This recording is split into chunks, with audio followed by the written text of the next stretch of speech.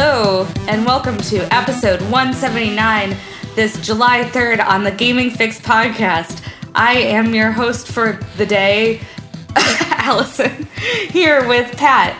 This is much more competent than what I'm used to. So. Thanks, and Alex. I don't understand this, like, Pisces, Sun, Aries, Moon thing meme that's going around. It's astrology. Yeah. But I don't understand astrology, so none of the things that people are writing make sense to me. So basically, it's like you have your different signs for each of those. So, like, your sun sign is the one that you probably know, your main one, and then you have to like do birth charts for the other ones. Oh. One of my favorite things I've ever seen on Twitter. Not really picking on astrology. It's fine. It's a thing people are interested in. It's fine. But one of my favorite things ever that I've seen on Twitter is a text message conversation, and it says it's like to mom, and it says, "Hey mom, what time was I born?" And the reply is, "Stop dating her." Oh. Yeah. I don't understand any of that. Yeah, I don't. Most people who are into it just think it's fun. Yeah, I don't believe it, but I think it's kind of fun to think about. But yeah, that's how most people who are into it look at it, is like it's interesting and fun to think about. Like the same thing as like personality tests and things. So it's like those piss me off for some reason. But MBTIs, man, those can go weird though. They're weird, but I think they're kind of fun to think about. But they're not. I don't take them really seriously. But people do take them very seriously for like job stuff, which I think is stupid. And I think the MBTI stuff I find frustrating because everyone I know got into that at the same time, and I happened to be dating at that time, and everyone, that's all they wanted to talk about when you first started talking to someone that you met like through online dating stuff was like, what's your MBTI result? And so I just developed an intense hatred of it because it was just like everyone was talking about it at once. So I think I would probably feel that way about astrology if everyone I knew was into it, but it's not the case. So I just think it's kind of fun and interesting to think about versus personality tests, which I think are like really frustrating to me. Anyways, let's talk. Oh, go for it. Those personality tests were invented to make money. Oh, absolutely. Whereas astrology is based on like super old, like pagan star belief. Charts. Yeah. So I have a little more. I think astrology is a lot more fun than personality tests because it's not just something somebody invented to make a bunch of money. Oh yeah, I said personality tests like, let me take this free one on the internet. Oh, what character do I have a similar personality to? Those are silly, but they can be fun. That's different. Yeah, where I'm like looking up like... Also made to make money, but whatever. Right. I mean, yeah, but like looking up like, what did people type these fictional characters? It doesn't mean anything, but I will... That's more fun. I will agree that I guess I am similar to Frodo Baggins. I don't know why, but... What Garfield character are you? Anyways. There's no answers. Let's talk. Sad. I don't know if there's any good answer to that, really. Normal? Lyman? What, Liz? I'm trying to think of Garfield characters. Oh no. Arlene? Is that the girlfriend? That's Liz. Oh, well, Arlene's No, the I mean Garfield's girlfriend. Yeah, that's the cat. I think girlfriend is like Stretch. Yeah, right. But I mean, it's like the cat character that they made to look really weird because she's the cat that they made. Yeah, made to look like weirdly sexy. And you're kind of like, I feel uncomfortable looking at this. Yep. That's. You're not. You're like, why does this cat have weird lips like that? You're not wrong, and you should say it. I'm confused. What about Binky the clown? I don't know who that is. Oh, is that the like little doll? Yeah. That he has? Yeah. I don't really know a lot of Garfield characters, although someone in my racing group No. did link that everyone needs to buy Garfield karting during the Steam sale before it. Well, that game is $2. fine. It is. Yeah, it is fine. I know, because I own both of them already. I can emphatically say that game is all right. Yeah. Can't say that I'll be buying it during the Steam sale, but you guys enjoy yourselves. You could. I mean, I could. It's totally serviceable. It's not a bad game. Yeah, no, I get that, but also Do you like karting games? I already own Mario Kart. I don't need another karting game that's serviceable. If I felt like playing a karting game, I would play Mario Kart. But you can buy the Garfield Kart lasagna bundle for $1.86. Okay, that is pretty dang cheap. This is what I'm saying. Lasagna bundle. Wow, that must have been like 2 minutes in a marketing room. They're like, all right, guys, what do we call this? Marketing. Lasagna bundle. Sure. I wonder if making merch bye. for making stuff for Garfield is super easy because you're just like, okay, what is Garfield? Mondays, bad. Lasagna, good. Okay, we got this. Good job, everybody. Let's have an early lunch. Doesn't like the vet. That's what marketing. That's as a marketing professional, I can tell you that's how marketing works. Just boil it down to off. That's not that far off from how it actually works. Yeah, like the lasagna bundle, you're like, wait, that's 2 games in there. Oh my, okay. Why am I considering this? This is not $1. Okay.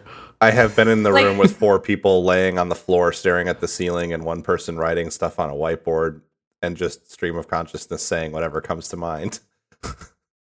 And then eventually one of those things was circled and then we were done. Why does that sound weirdly fun to me? And it is fun. Those are the fun days. Where you're just like, I don't know, let's just think of a thing and go with it. Okay. And everybody at the company hates you because they're like, they just get to sit in there and have fun all the time. And we're kind of like, yeah. Legit. Kind of. They're like, you're not wrong. Well, anyways. Everybody hates video games at I only like board games and simulations. I'm at this point where I'm just playing golf video games, so I don't know what's up with my life. Golf and Mario Golf is a simulation. And then also still on my mobile rhythm game bullshit, but that's where I'm at with my life. But some other people have played some other things or done other things, and Alex, Hi. You Hi. played a really mediocre mystery story. What was that? I'll come back. Or do you want to talk about something else different? Yeah, I'll come back to the mediocre one. Okay. I have 3 things on our list here. They're noted as a really mediocre mystery story, a really great mystery story, and a really good story marred by a really bad ending. So let's kind of turn it into like a poop sandwich where the poop is on the outside. So I'm going to start with the really good story that has a really bad ending. And I know what that is. Yep. So I think we talked about this in March of this year, I want to say. So. You definitely brought it up on the cast. Yeah, and that is a little anime called Wonder Egg Priority, which I think my takeaway at that time was basically, hey, this seems really good, but let's wait to recommend it until the final episode comes out because it's coming out in late June.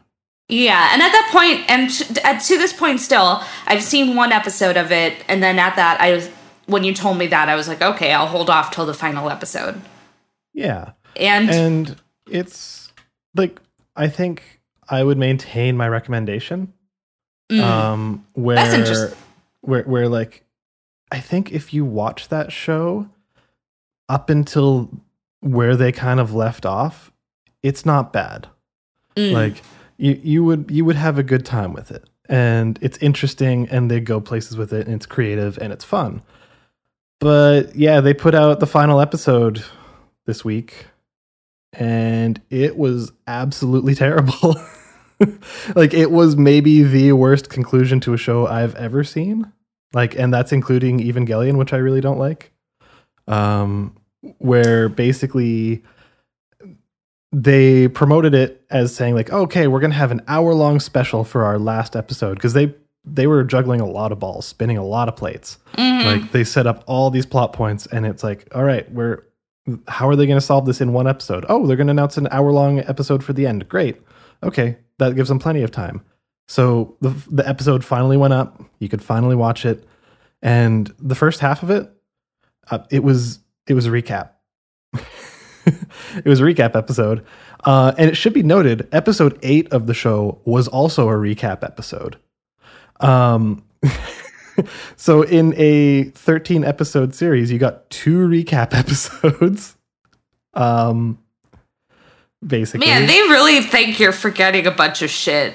If they're or they're just trying to get it like cheap. They don't have to animate new things. Yeah, there's some other reasons there. I'll get to that, but yeah. So the first half of the like series finale or season, I don't know. They left it in a place where it could have a second season, but it wouldn't be earned or deserved. But anyways, it's just terrible because like even in the recap episode, they remind you, it was good for me because I haven't watched the show in 3 months, but they remind you of all these plot points that are like all up in the air and interesting and weird and cool. And then it just kind of ignores all of those and then just starts like a new story for the new part. Like it takes these characters and none of them are acting like themselves. Like it's like they're completely different characters and they're just throwing stuff at the wall. Like, oh, all of a sudden, oh, by the way, this one character we've all known since the start, she's a robot. And then the other characters are like, oh, well, fuck her then. We don't give a shit about robots. And it's like, what? When has any of this come up before? I'm kind of off I've been paying attention, but I also don't really have a lot of context for this conversation because I have not watched the show, but that sounds shitty. It's really dumb and it makes no sense. Like it's just really aggressively mediocre where it started really strong. Yeah, the first episode, I remember I was going to recommend it to you because I was like, wow, this is really interesting. The animation is just beautiful. It's covering some really interesting topics. It was just like, it started off incredibly strong where I thought like, wow, could be something really spectacular.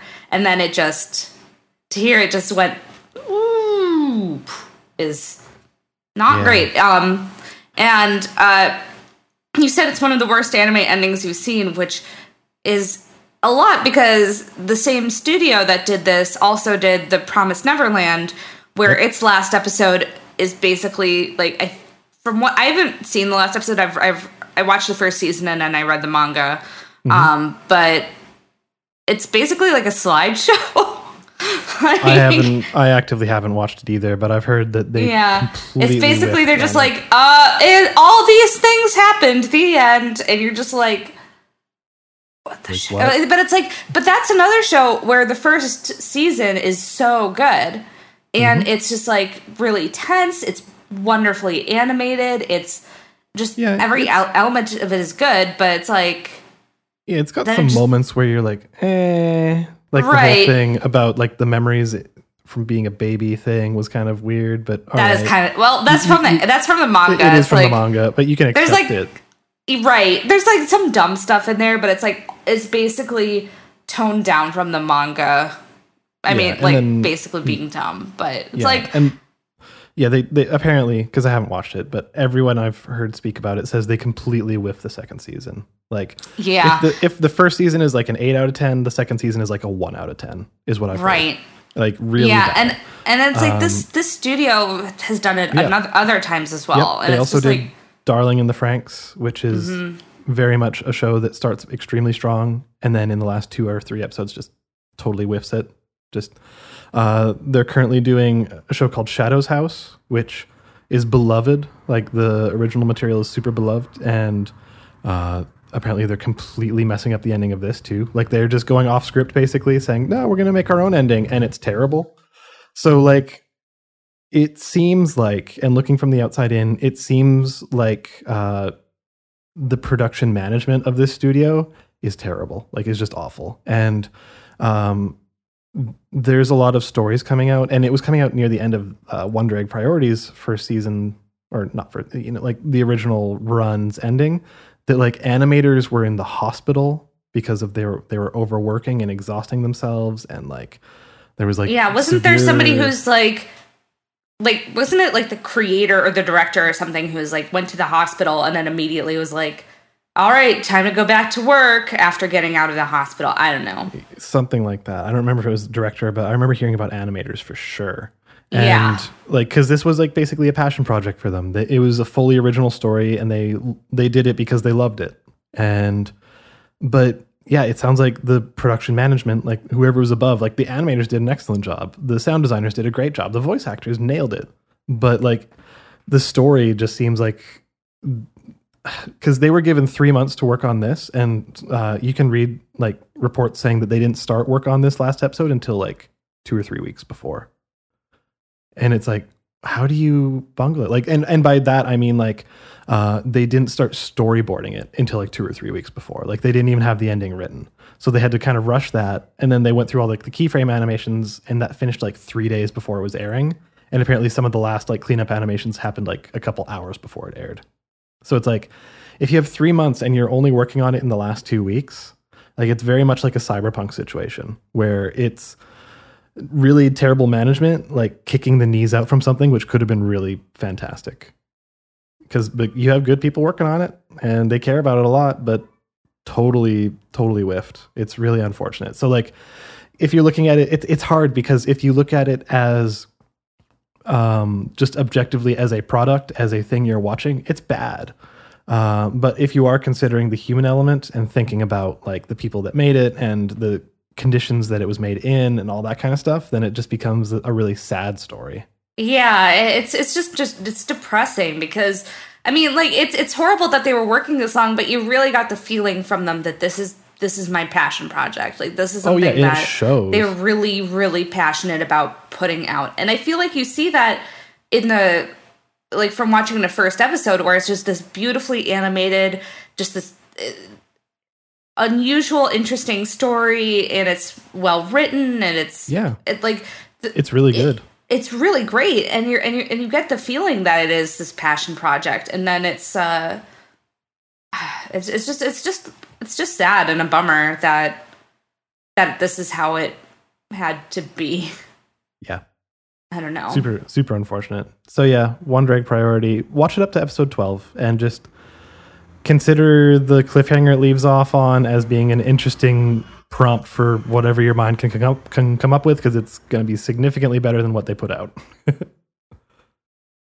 Yeah. So that's One Drag priority. All right, so let's take this turd sandwich, this just outer layers of poop, and let's have like a lovely center that is whatever your favorite is. What would you like in between a couple of poops? Well, that is I don't have an answer for this one. I realized it as soon as I was saying it. It's like, this can't end anything but terribly. So yeah, I talked about this a couple weeks ago, maybe a month or two ago, and said, hey, this could be really great depending how it ends. And hey, it turns out it ended fucking amazingly. So Odd Taxi. Allison, have you heard much about Odd Taxi? Just that you've told me to watch it, and then everything people say about it is that it's just fantastic. Yeah, so I'm gonna like use big words, and I'm gonna say like this show should go down as like a modern classic. Like people should be recommending it in the same breath as things like Cowboy Bebop. Like it is maybe the best show I've ever seen. Like it's extremely good. I recommend it to literally anyone. Like there's no caveats there. There's nothing like, it's not the normal anime thing of like, oh, there's some weird stuff you have to get past or whatever. No, it's just extremely exceptional.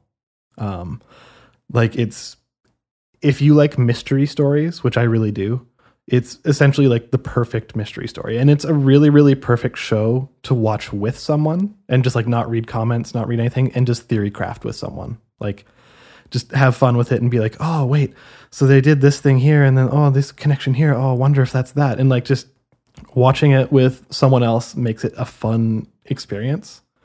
And like, I would heavily recommend it. So like Pat, I would recommend it. You watch it with your partner, because I imagine you both would have a fun time with it. If Andre was here, I'd recommend it. Like, he watch it with his, and like Allison, if you watch it with like your sibling or something like that, like, or just on your own, like, it's just really amazing. They nail every part of it, and like it's a really interesting story, because what happens is it is all taking place, at least from the start, in this big city. Basically, I believe it's Tokyo. I don't remember if they actually name it, but yeah, it's a big city. I don't know. I'm looking at it. Okay. I thought it said that it takes place in Tokyo, but yeah, I can't remember if it's actually Tokyo, like if they call it Tokyo, or if it's like a, like a Tokyo, like a fake Tokyo. Sure. But it's this city that feels super alive. Like, it feels like it's a huge city. And what you're getting is just a look at it through the lens of this taxi driver, and through the people he picks up and has connections with, and like his personal friends and the people, like his regular clients and stuff like that. So you're just seeing it through this lens, and you're slowly starting to see that like all of these completely separate storylines and all these completely separate, disparate characters somehow have these like tangential relations to one another. And it's like, it's just, you're starting to kind of see like the smaller community that's formed within like this person's life and the city around them. And it turns into a whole mystery, because while all these little storylines are going on, there's also this like overarching one where you keep hearing on the news in the background, like there's this high school girl who's gone missing. And it turns into this thing where it's like, oh, did this taxi driver pick this girl up? So now suddenly the police are getting involved, and he's getting pulled over and like questioned to look at his tapes and stuff like that. And it's like, oh wait, and it looks like he drove around one of her friends and stuff like that. Like, it's starting to just kind of weave in all of these like disparate storylines, and it does it like really masterfully, and all of it feels completely natural, and the characters are amazing. And it's taking some really, really fascinating storylines, like, and doing like really modern things with them. For example, there's like this this guy who graduated from high school, but it flashes back to when he was in high school, where he's like, this character is, he's not popular. He's not particularly good looking. So in high school, he didn't really have anything to latch onto, except for he collected erasers. He kept finding like rarer and rarer erasers, and people would be like, whoa, where'd you find that? That's cool. And like that became like a status symbol among them. It's like, I don't know, if you were in high school and you collected fancy pencils or Pokemon cards or something like that. It's very reminiscent of that, and it feels like a very real experience. And then it fast forwards to like the modern times, where he's playing like a gacha mobile game. Like, he's just playing this gacha game, and he's putting in tons of money and like putting himself into debt because he wants to like be the top of the leaderboards kind of thing. Like, and they're relating it back to like this whole eraser kind of mentality. And it's really smart. And like, then he's suddenly related to like three other it's fantastic. And another really cool aspect of it is like, while it's in itself a really fantastic show that's just encapsulated in itself, I normally don't like when shows or whatever do this, but Pat, you'll probably love it. There is external material that makes the show even better. There is actually an audio drama. It's basically a podcast of one of the side characters. He does it, and it's alongside every episode. And it's just like little separate side stories that are filling in a bunch of information. And what's happening is there is essentially like a bugged pen. Like it's this really colorful pen that like it's like wiretapped or something, and he's like playing recordings from it. And as you're watching the show, you would never even notice it if you weren't paying attention, but different characters have this pen on them in different episodes. And like, so there's this whole other layer side story that's telling the journey of this pen. And it actually be like the very ending, like the last scene, that pen is crucial. And it's really fascinating. So like, it's total masterpiece. I think it's pretty easily in my top 5 of all time. And unfortunately, I think it might go like just criminally underwatched, at least right now. But It's very amazing. Super It's one of those shows, though, where it's might be criminally underwatched, but it's something where every single person I've seen talk about it has been talking about it in that same kind of like reverential, this is an amazing show kind of way. So it might go under the radar, but I think it'll be a cult classic at the very least.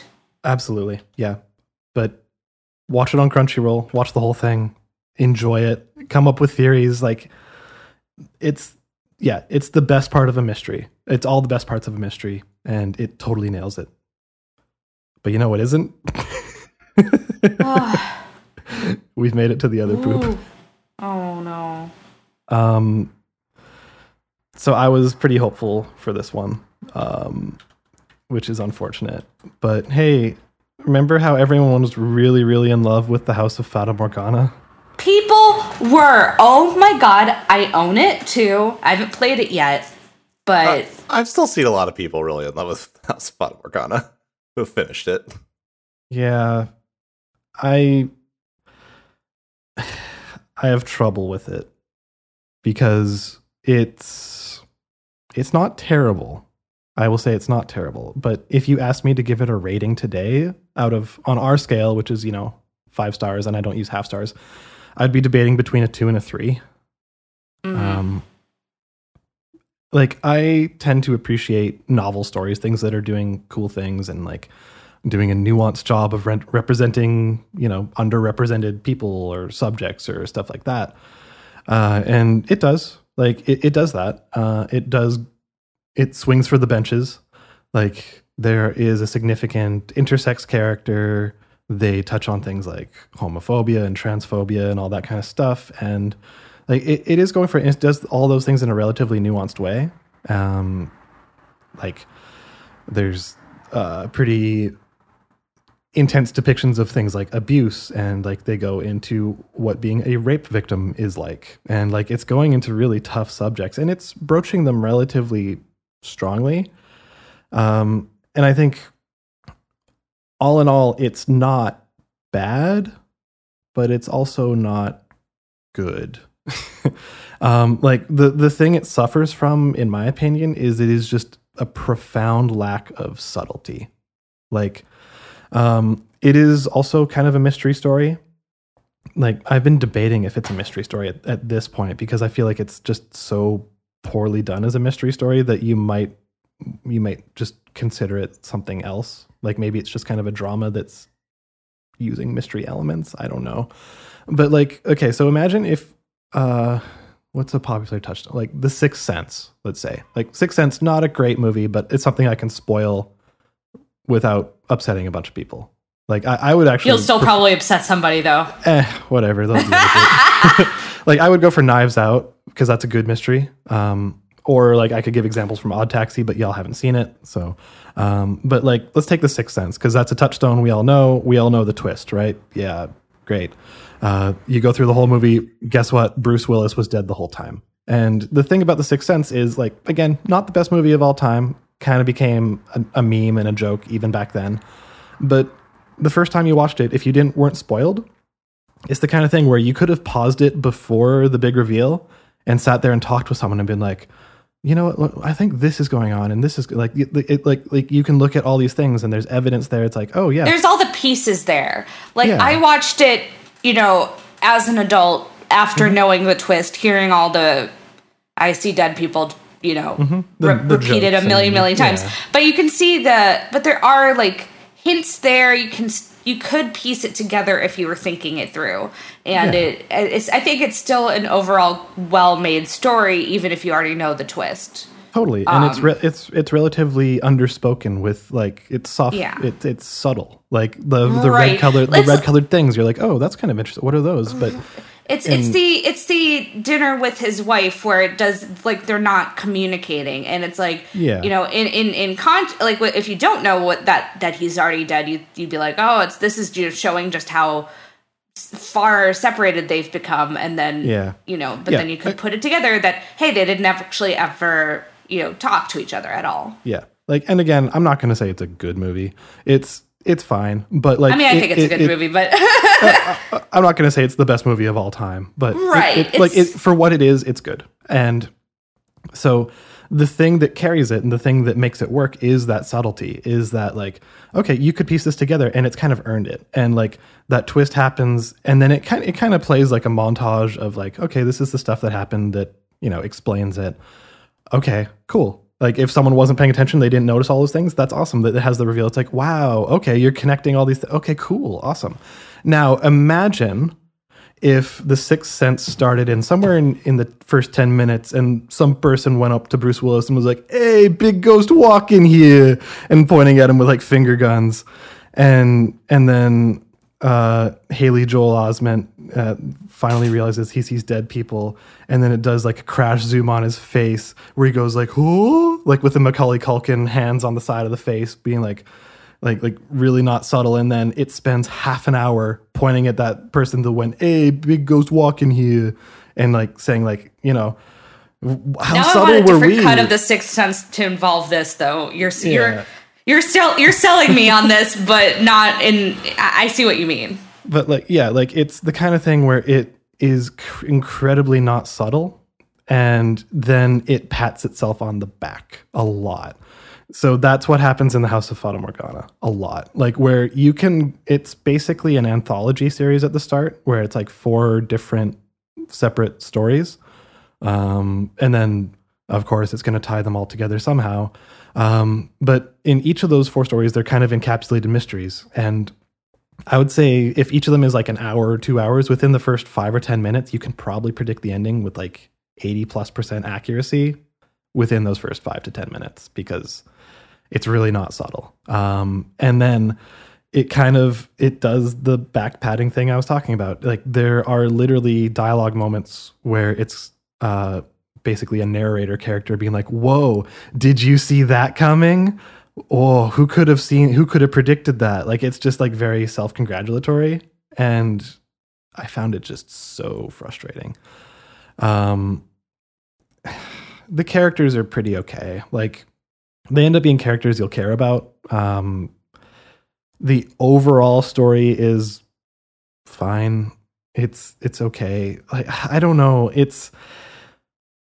I don't know. How do you all feel about the movie Black Swan? I haven't seen it, but I don't know. So, it's not very. I don't know. For like the way I interpret Black Swan is like it's an okay story that's trying really, really fucking hard to be edgy and dark. Like, I mean that's Aronofsky in a that's nutshell. Definitely Aronofsky's whole like thing. as somebody that has seen Mother, that is 100% Aronofsky. Yeah, I'm not a particularly big fan of Aronofsky movies. I usually watch them. Actually, Black Swan's the last one I watched. Does he haven't done any other than Mother and Black Swan since like in the last 10 years? No, but I like The Fountain. Okay, most people The Fountain's no, I like The Fountain. But yeah, I would say House of Fata Morgana reminds me of Black Swan in that like it's trying really hard to be dark and edgy, like without really earning it in a lot of cases. I would say like it's very predictable in that you'll see, these characters are having a good time. Oh, and then they're going to be put through extreme suffering because reasons. And then it's going to spend like half an hour pontificating on that and showing you every detail and like being really proud of like how much they're causing these characters to suffer. But like, it just never feels earned. It's just, yeah. And I don't like that kind of storytelling personally. It's a pretty big turn off for me. It's just it's that's my biggest issue with it, is it's predictable, and a lot of the stuff it goes for doesn't feel earned. Like I think if they'd cut that stuff a little bit and like they'd been more subtle and all that kind of stuff, it would have been pretty good. I would have probably, if I was giving a star rating, it would have been probably closer to a 3 or a 4. But as it stands, if you're looking at it as a mystery novel, it's bad. Like straight up, it's bad. But if you're approaching it as kind of like, I don't know, an edgelordy kind of romance or drama kind of novel, it's okay. Like I wouldn't say it's terrible, but like you can do better. I don't know. There was one really cool thing it did, and I don't think this is a spoiler by any means. So if you're still planning on playing it, go for it. This won't spoil anything, but it did this cool thing where it didn't call attention. Like, this is the kind of subtlety I like, where it didn't call attention to the fact that it was doing this thing, and I just kind of happened upon it. Where it's telling one of its stories, its anthology stories. And I was at this point kind of thumbing through it, just like clicking. I was playing on the Switch, so I was clicking through it and just trying to move on and half paying attention. Then I was like, oh, wait, what happened? So I opened up the log of like the previous stuff that had happened. And I noticed like, that's weird. A lot of what was being said is censored. Like it has like asterisks and it's like, what? And okay, wait, like I'm looking at the current sentence that's on the screen. It's like, this character said this to that other person. And then in the log, it was saying like, beep said beep to beep. And I'm like, what? Okay, that's interesting. And so I went back through the log and then there was like this red text, which was like, it was like a separate character having a separate conversation in the background. And it was actually really interesting. And I was like, oh, I just happened upon this and happened to see it. And then, so I just kept checking the log every now and again. And yeah, there was like a whole second storyline going on alongside that you never would have noticed if you just hadn't opened the log. So like, that was cool. And I think that was in our group chat. I said, hey, Fata Morgana is finally doing something cool. And it did that for that one story and then never again. It didn't do anything else like that, which it was unfortunate, but at least that part was cool. So, truth be told, I'm done with it. I looked up the ending online because I was so done with it. I just read a plot summary, and turns out I was like probably like 4/5 of the way through or something like that, maybe even closer to the end. But yeah, it's a bummer. I was really going into it hoping to love it because it sounded like something I would really enjoy, but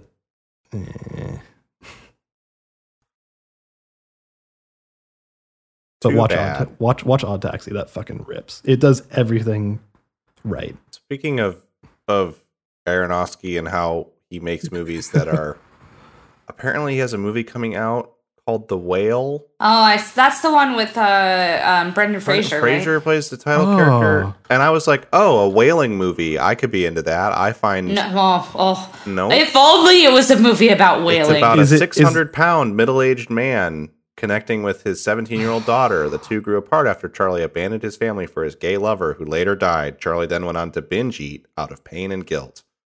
Fuck off. Yeah, that sounds like exactly what I'm describing. No, thank you. It's just, I will not be edgy. Film Twitter was having a where we're like, oh, Brendan Fraser's back. Oh God, why? I was hoping it'd be like a commentary on like free to play games. The Whale. Sure. Yeah. But sure. I mean, that'd be I feel like you could make an interesting movie out of that. I love that we've moved into an era where it's like, I know, let's go back to lots of fat phobic jokes and depictions of characters. Woo! Like it seemed like that was kind of gone for a while. I know. Like, back and forth. Love it. Yeah. Apparently, this is based off of a play, I think, and I read a review of the play that it does not sound good. No, I can't imagine anyone taking this premise and doing something not very problematic with it on multiple levels. You got everything here. You got gay man abandoning his family. You got grief and binge eating. You got trying to reconnect with a dog. Like, oh yeah. Mm-hmm. Well, if that sounds appealing to you, you should play The House in Fata Morgana. There you go. So, anyways, we hopefully we have some other. That's a good movie. I like that movie, and it's like looking through I forgot that was Aronofsky because I was like, oh yeah, that is a good movie. People didn't really like it that much, but it's a tough movie, but it's good. Yeah, it's challenging. It's challenging. Anyways, is the board game you're bringing challenging? Oh my god, I hate doing transitions. In the fountain, they go to a Mayan temple at one point, right? Like. Yes. I think so. Lost Ruins of Arnak is not a board game about cultural appropriation. It does have a theme of like of kind of like, adventure, treasure hunter, whatever. So the overall theme is can be tiring. However, they do a very good job, I think, of making it not appropriative of any existing cultures, really. It's like vaguely Pacific Islands, but it's not like it cribs a bunch of Pacific Island indigenous iconography or imagery. Is it kind of like Spirit Island in that way? It's even less so. I think Spirit Island draws even more heavily from indigenous art from that region. But this Lost Ruins of Arnak has almost a like vaguely fantasy vibe going on. Like there's very little. It's clearly like a real world island in the Pacific, like thematically, but with like kind of like Kong. I think that's a good touchstone. It's kind of like the Monster Jackson Island stuff. Not the Peter Jackson one. That one has a lot of very specific imagery of indigenous peoples. This is more, there's nobody on the island, so it's like abandoned. So there's not like art of people really in the game. And there's like monsters and stuff that are very reminiscent of like the Monster Island kind of thing. And the ruins all look like they could be in different fantasy stories. Not just like, it's not just like a Mayan or South American or Central American or Pacific Islander aesthetic. So anyway, it's clear that there's some attention being cared to not just make it like the worst parts of Indiana Jones and stuff. And the art's beautiful, and it is a board game that is either of you heard the term point salad before? Yes. No. So it refers to a kind of board game that is basically like giving you lots of different ways to score points, and the person with the most points at the end wins. This particular game is a combination of a worker placement and a deck builder. So worker placement being a Eurogame mechanic where you put little guys on spaces on the board in order to usually collect resources. And then you use those resources to complete actions that score you points. And one of the things you're also doing in this game is building a deck like you would in something like Slay the Spire or, Griftlands or any of those like kind of popular deck building games that exist now where you're kind of, but in this game, you're buying them from a central selection of cards that everybody can buy from. Sure. And it's not the first game to combine those two elements. It's not even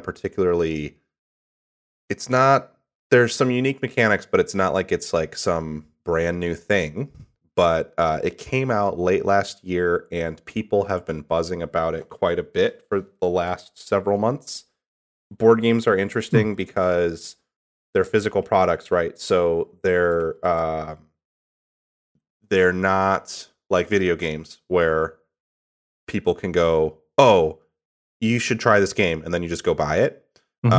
They print a certain number of copies of a board game, and then people go buy it, and then there's buzz that's generated, and then everybody wants it, and then you have to wait for another printing of it, and then the buzz generates a little bit more and stuff. Like it tends to hype comes in waves. So usually if a game is like really big, you don't hear about it unless it was kickstarted and people lost their minds for this like $10 million Kickstarter. You don't really hear about it until a few months later. Even like sometimes even reviewers won't even get it or make content about it until months after its initial release. So I heard about it on the Shut Up and Sit Down podcast, and that was kind of what made me interested and had a chance to play it the other day. And it was a winner of a bunch of Golden Geek Awards for 2020 on Board Game Geek, which are cool, but then it also won the Spiel, which is like one of the, or I guess it was a nominee and maybe didn't win. But that's like the huge board game award in Europe that is like the one that everybody is gunning for. So anyway, in this game, you're playing as these like explorers that have come to this island to try to find. Really, you're not even trying to find treasure. You're not a treasure hunter. You're trying to like research and learn about the island and learn about the temple there and the ruins, obviously. And so what you're doing is on your turn, you have 2 workers. You're placing them on different sites. At the beginning, there's just 4 sites available to you. You get different resources from them. You use those resources to buy cards, and they're cards that are things like a whip or an airplane or binoculars. And each card is super unique. They each do like very different things that are themey in a fun way. So like the binoculars, when you play them, you can activate any of the sites on the board, the places that you would normally place a worker. You can just get the benefits of one of those sites without placing a worker there, because you're looking through the binoculars and you're like seeing what's there and getting the thing that's there. And so then you have to explore further out sites. To do that, you have to pay a certain resource, and you have to play cards that give you the travel cost of going there. So you might need a boat or a car, or a plane will give you anything. So you go to these new sites, you discover them, they get played from a stack of tiles, so you don't know what's going to be there at first. And then a monster will also get played on them. So they're like giant spiders or dragons or whatever. And so you can score points by defeating the monster. It'll give you a little ability. There's this research track that you can run up on the side where you spend resources to advance on the research track. And you get different bonuses and rewards, and then more points. And then the cards all have point values on them. You're going to get more points for discovering locations, but since you don't know it's there, it may not be the best thing for you in terms of resources. So you can also hang back and forego the points for discovering locations and instead let other people do it, and then take advantage of just the places that are going to help your strategy. So there's all these different sort of mechanics and places to go. And I think it combines into this really, really, really satisfying puzzle, because my go-to game for this type of experience has always been Seven Wonders. I like that game significantly more than a lot of other like medium weight point games. And I think this one is the first game since Seven Wonders that could become my go-to for this instead, because it doesn't have the problem that many of these kinds of games have. Played a different game called Hippocrates a couple weeks ago that not exactly the same genre, but it's also a Euro. And I felt like in that game, I made a mistake on turn 1, and I could have just conceded at that point. The only reason I continued to play the game is because it would have screwed over the 2 other people that I was playing with to not have a player there when the game was set up for 3 of us to play. But it was miserable because it was clear that like I failed the chess game looking ahead part on the first turn. What I really love about Lost Ruins of Arnak is you spend the first round and even some of the second round. There's only 5 rounds, so it plays pretty fast. But and each player is taking their turn until they're out of stuff to do, and then they pass, and the next round starts. And during the first round, you're kind of just like feeling out. You're doing a little bit of everything to kind of feel out where the game's going to go and see what kind of cards you're going to have available. Because the cards you buy in that first round are going to become available to you the next round, for instance. And so it's fun because it's not like there's some big comeback mechanic, because I don't particularly like that either, when it's like someone can significantly outplay you and then you can gotcha them late in the game and come back. But it has a feel of like you're kind of through the game, you're kind of looking at your options and going, well, what can I do to score the most points right now? And what can I do to set myself up to score more points next time? And I think it actually works and is satisfying, instead of how these games often go, where you're like, oh, never mind, I screwed up a few turns, so now I'm so far behind, there's no way for me to catch up. And I think it works really well in that way, and I think it makes it a really good game for both people who are new. It's intimidating when you first look at it because it's got like this big board with all this different stuff on it, but once you kind of know how to play, it has so many different layers and places you can go. In the game that I played with friends the other night, I did a big focus on exploration, and I ended up winning because I had a ton of points from having explored locations, but I did very little research. So then I played a solitaire game yesterday. It has solo rules for an AI player, and focused hard on research and won, and didn't do hardly any exploration. And my friend who I was playing with, their game was like totally different than mine because they were focusing on getting cards and getting cards that allowed them to draw and play more cards. So their turn, that I looked over and they had like, they were like way more actions deep than me and I passed way before them because they had so many cards they could continue to play. So your games can just look very different, even the people playing at the same time you can have just very different approaches, and there's ways to make them work because kinda of the score points. Kind of sounds like Civ in that capacity, like how in Civ you can focus on culture versus science versus building wonders. Like you're playing the same game, but you're approaching it from different angles. And I think what I like here is that you do have to, in a lot of Euro games, if like to take like the old joke of farming games as an example, I'm not talking about a specific farming game, but just conceptually, in a lot of Euro games, it's like, okay, I'm deciding on turn 2, I'm going to focus on sheep and only sheep. And I'm going to do everything in my power to score as many sheep as possible. And you can win the game by just like laser focusing that one thing and directing all of your efforts to it. What I like in this game is, to be really successful, you should find a thing to push on, but you still kind of want to participate in every aspect of the game. So you don't feel like, it's not like, well, I'm going to focus on research, which means I'm never going to get the fun of flipping over a tile and seeing what monster is going to be there and putting my little guy there. You're still probably going to do that once or twice in the game because you're going to be in a situation where it's like, well, I have these resources to do this. That's probably the best way for me to score a little bit more points. Maybe I'll get some good stuff out of it that I need to. So I think it works really well in that way of like incentivizing you to play multiple paths to try to poke at where you can get the most points. And the player interactivity is there too. I've had a few times when I was blocked or when someone took the card I wanted, and it was like infuriating.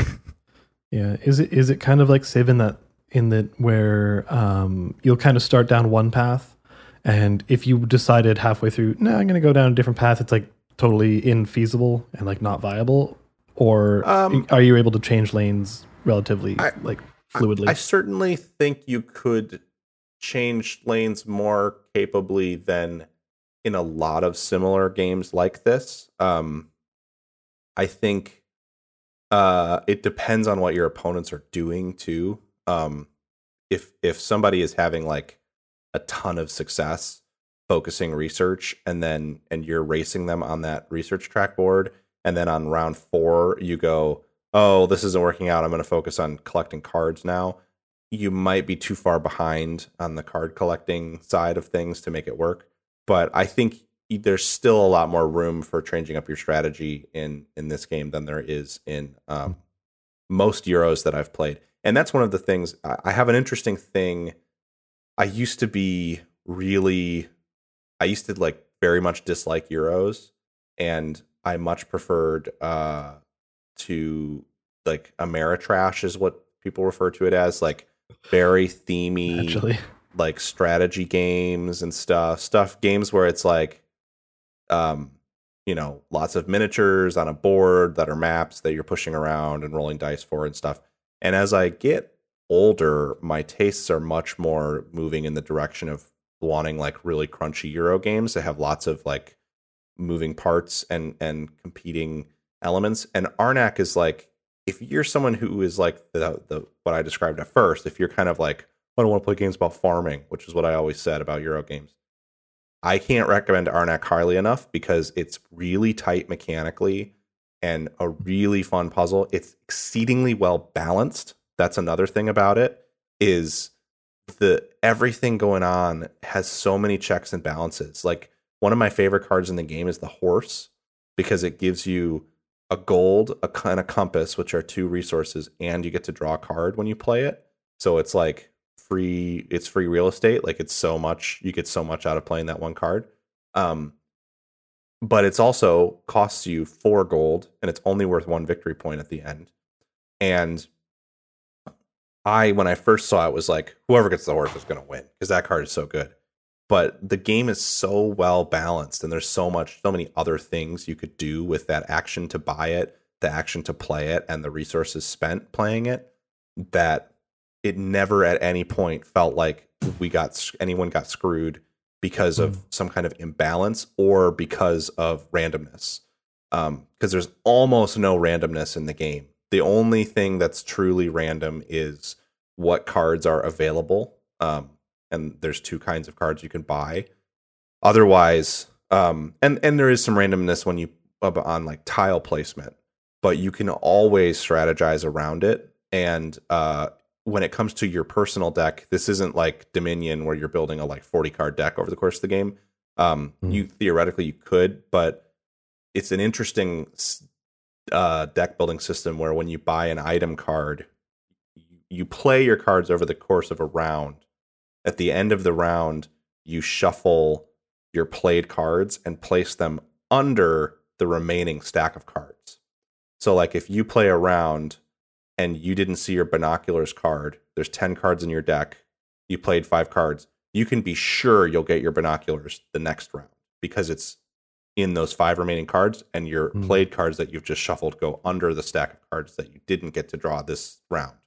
And that's how items are acquired too. They go at the bottom of your deck during the round, so you can be almost sure that you'll get them the next round when it starts. So it adds an element of hand management, so you can kind of plan, even though it is technically random.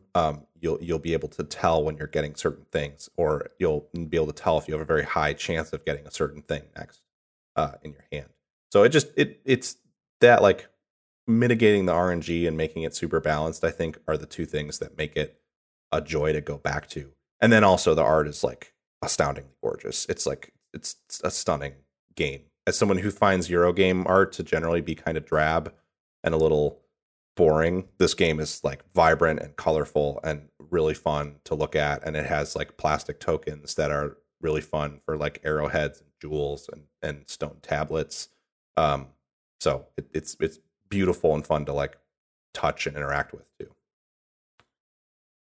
Well, that sounds like a really fun game and something I definitely want to give a shot if I ever have the opportunity. Yeah, it's I was going to say, like you were mentioning right at the start, that like board games, one of the biggest hurdles you have to get over is the physical component. Is there like an official version or anything like that on Tabletop Simulator? There's I don't know if it's officially sanctioned or not, but there's a very, very good scripted TTS mod. That's how we played it. I played it with friends, and then I bought it based on really liking that. Yeah, that's how I try a lot of games personally. And it's like I said, it's scripted and everything, so it'll handle setup. But there were some bugs with the scoring. It was kind of funny because I scored like 62 points, and one friend scored 60 points, and another friend scored like 74 points, and we were like, "How did you score 74 points?" And it had turned out that instead of just counting the points in his play area like it was supposed to, it pulled in all of the cards from one of the decks. Nice. So he had like 23 points more than he was supposed to have. So double check your scoring if you try that app out, but that mod out, but it works well otherwise. And it's a fine game to play on TTS because it's not fiddly enough to be a problem to play it there. Very cool. That's not something that I've played, but I have played another game that we've played together. Well, not together, but we both played a lot of Mario. We did both together apart. Yeah, together apart, we've been playing Mario Golf. I know a few other people who are playing it. I have to get a game going because it's fun. Yeah, no, it's good. What are your thoughts of it after playing it for a little bit? So I am most of the way through the story. I don't know if I should call it the story. Most of the way through the adventure mode. The kind of campaign. I'm on the second to last like region. The like rainy woods or whatever. And the adventure mode is interesting. I think the core golf in that game is a lot of fun, and it's nice because it's like very different from Hot Shots or Everybody's Golf, so you can kind of play both, I think, and get enjoyment out of them. I've been playing that clap hands golf too on my phone, which is very good. And it's just a different flavor. And Mario Golf has pretty good mechanics. I saw some people saying it's too simple, and I don't know if I agree. I think there's that some of the courses are actually pretty tough. Yeah, I feel like it kind of forces you to interact with more of the systems, especially with some of the things in the adventure mode, where I was like, this is really hard. And then I started interacting more with like curving my shots and doing this various spins. And I find the shot curving a little bit frustrating because the window is so small that you get to set up the curves. So I don't love that about it, but it's not that bad. What I will say is I love it in the adventure mode when you get to, it's like a wonderful treat when it's just like, just play golf now. Just don't worry about all the extra modes, just play golf, because I thought I would be really into things like the cross-country golf and the speed golf stuff. And I think speed golf could still be fun multiplayer, but I'm not sure I love it as much as I was hoping I would. It seems like a lot of running from what I saw. It is. Yeah. And it doesn't feel like there's actually that much interesting stuff you can do. You can troll people really hard, which is fun when it's like your friends. Not as fun when it's like computer boo. And I'm just like, just get the fuck out of my way. We both know I'm going to win. Yeah. And it's not like it's like horrible or anything. I don't want to like it's I wouldn't even necessarily say it's like mediocre. I think some people might like it more. But I think it like flirts sometimes with including a little bit of platforming in there, for example. It does, but it doesn't go all the way. No, and it's not very good when it does. No. And so some of that stuff just doesn't work quite like I was hoping it would. And I don't like the scoring metric. They use like your time spent running and then each stroke is like 30 seconds. Yeah. Right. And I like the scoring of like how far are you under or over par for the course. I think that's like the like real golf scoring is what I like. I think the cross country golf is really interesting conceptually, and I don't know if there's more courses than just the one. Yeah, I don't know, but it was interesting to try like to get a feel for that, especially with when you had to do a lot of the verticality of it. And that's the part I didn't like. I don't know if I loved it, but I felt really satisfied once I got it. Sure. I felt satisfied once I got it because I was like, fuck this, I'm never coming back again. But in the cross-country golf, if you haven't seen, it's like they'll present you like a big map, really big, with like 6 holes on it, and you can tackle them in any order. And you just have to do the whole course in like under 30 strokes or something. And each time you finish a hole, you start from the flag of that, like where the hole was. The hole goes away and they put your ball on the tee there. So it's really, I think if the courses were flatter, I would be really into it. The problem is that they make like these cliff faces between the course, the holes, and you have to use these tornadoes to get the ball up the cliff face. And so the thing that I kept running into and what frustrated me about it is I would get to like I would get like halfway through it, and then I'd go, oh fuck, I have to go all the way up to the top now because I'm all the way at the bottom. Yeah. And like, oh, and this hole is like right next to the cliff. So my options are try to curve a shot into a tornado and bounce it up there, or try to take the ball, put the ball in just the right spot so that I can take an additional stroke to just shoot it up there.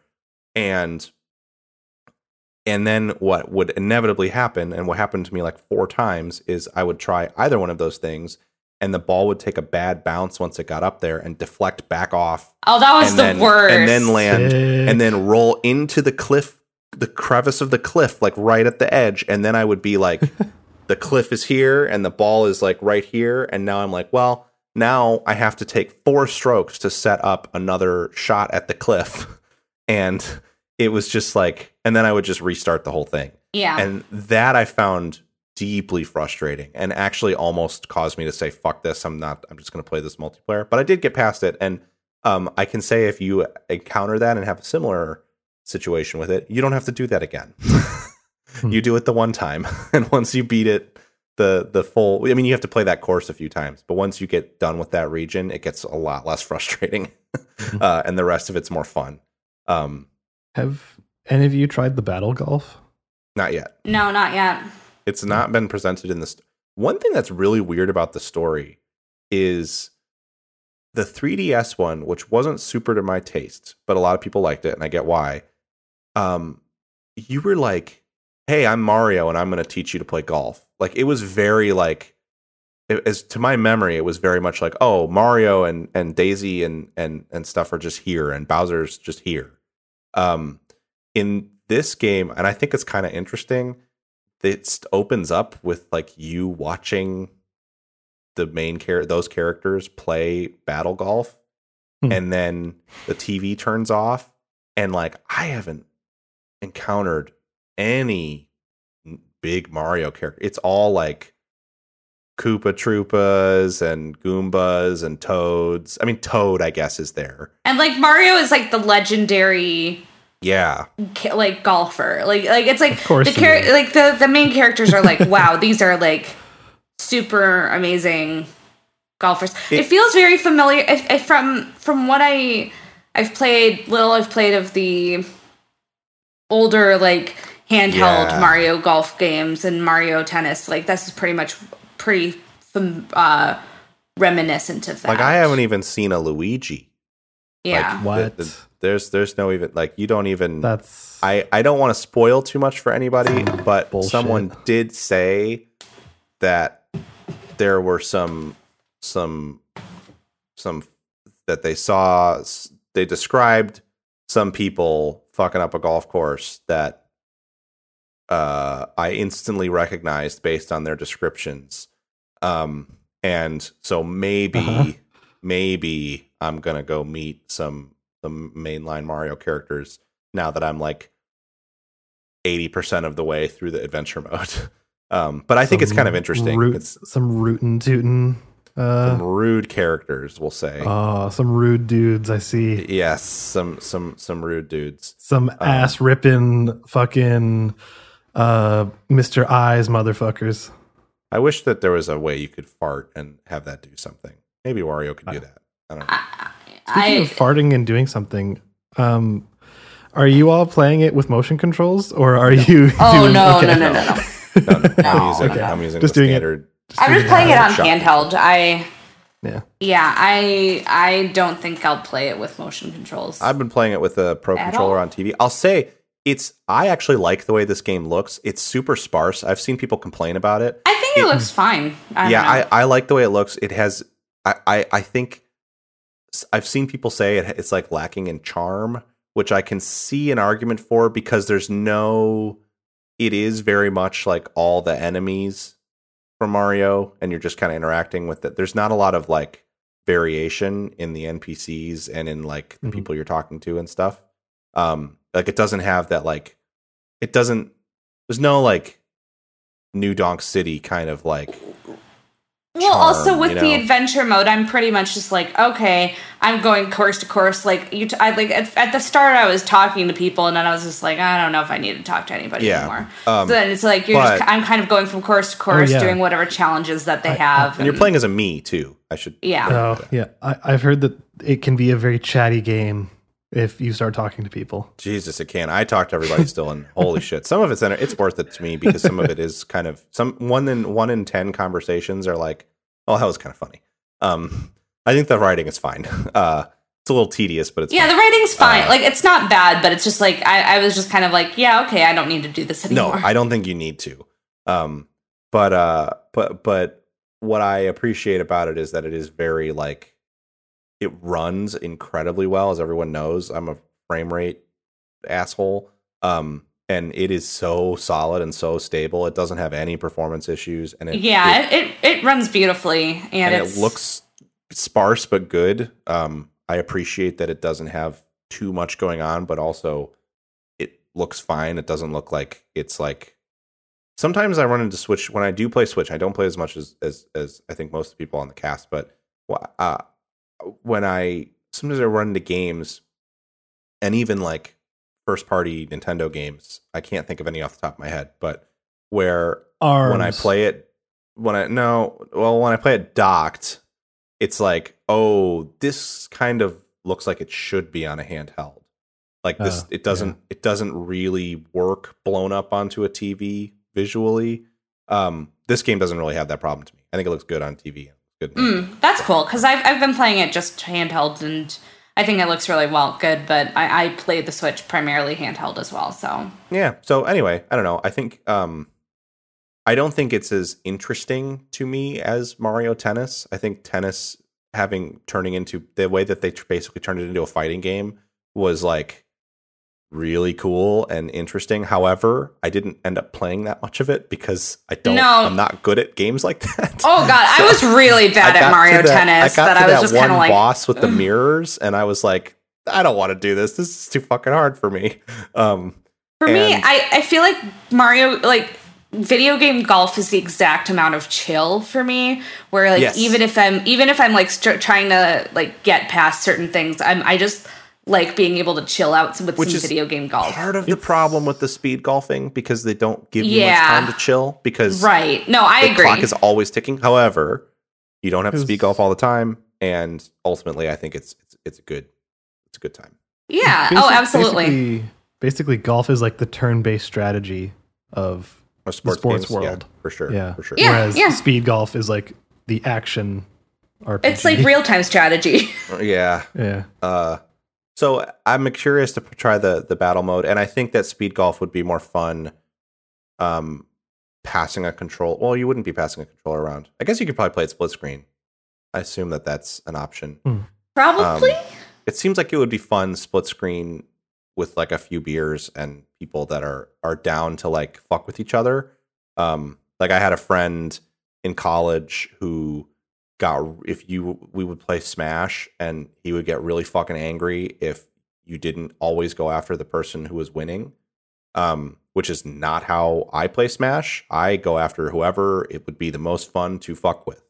I just like do whatever I think is going to be the most fun, and I go for it. Let me tell you, the best way to become the person who's the most fun to fuck with is when you're having a meltdown over people not attacking the person you think they should attack. So I don't know if I think Mario Golf would be fun with someone like that, but if you're like just wanting to screw people, because what you can do is when you're sprinting, you can dash, which is just you hold down the run button and your stamina drains and you run faster. If someone's dashing, you can draft behind them, which is very funny given my appreciation for sim. When they said that you could draft, I was like, oh my god. That's very funny. Also, you have a special dash where you press the L1 or the shoulder button, and you like burn a bunch of stamina at once, and you sprint really fast forward.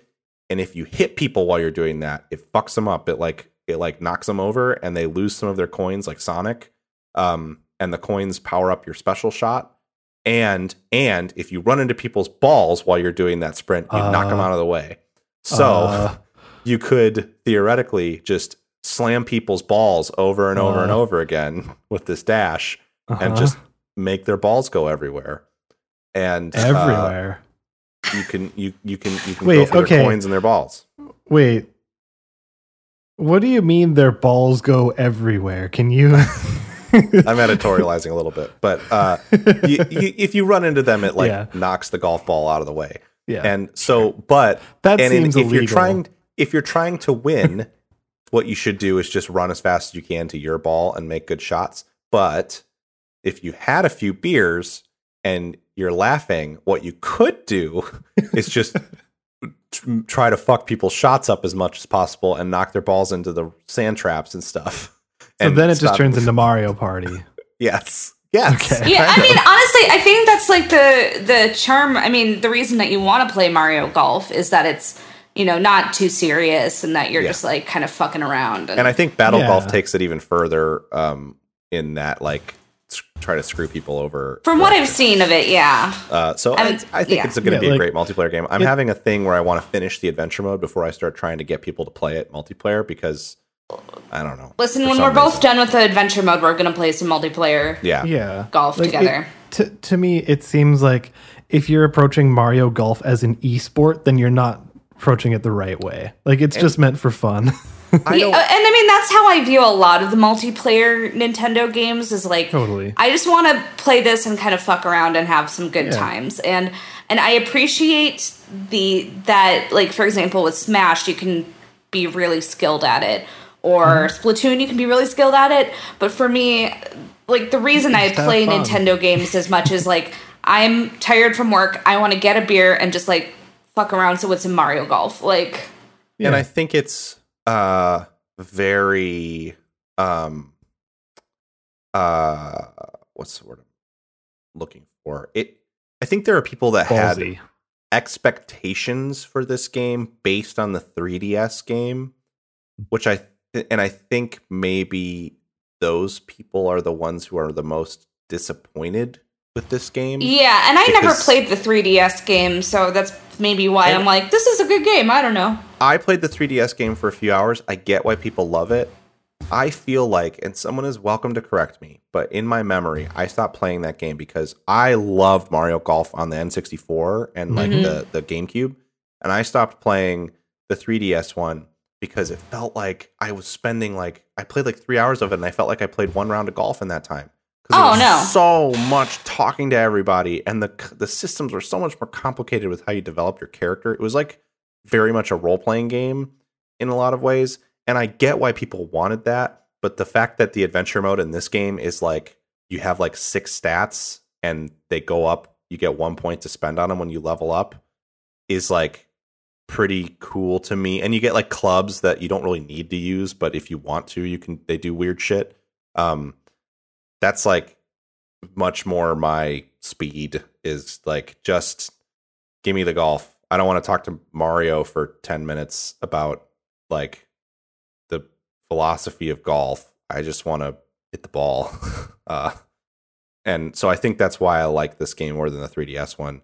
It's not, I think maybe the 3DS one is a more lush, like presentationally, and more has a better story maybe. But I don't give a fuck about that. I might actually go buy the 3DS one just so that I can see what it would be like. And also, you can correct me if I'm wrong, because it's been so long since I played it. Maybe I'm way off, and I stopped playing it because I was in college and had a lot on my plate.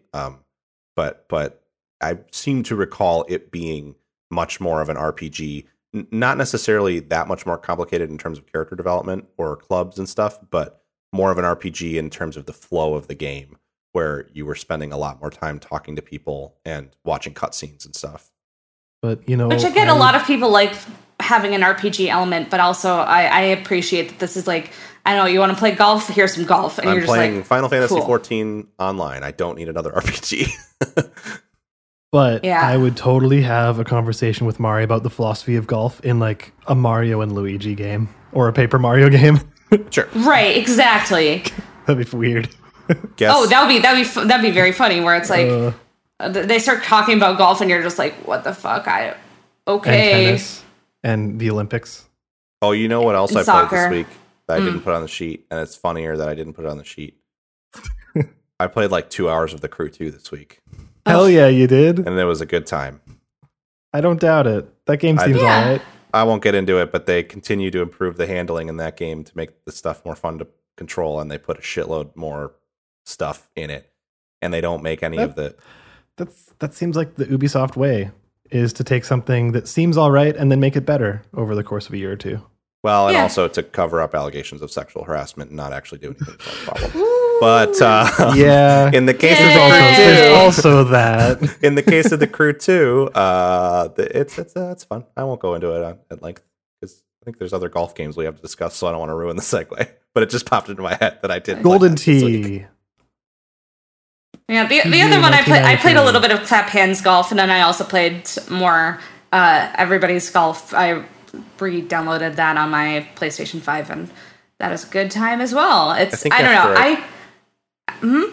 I want to finish the adventure mode in Mario Golf before I buy that, but I don't actually own it. I guess I guess I had a physical copy or something at one point, and don't have it now.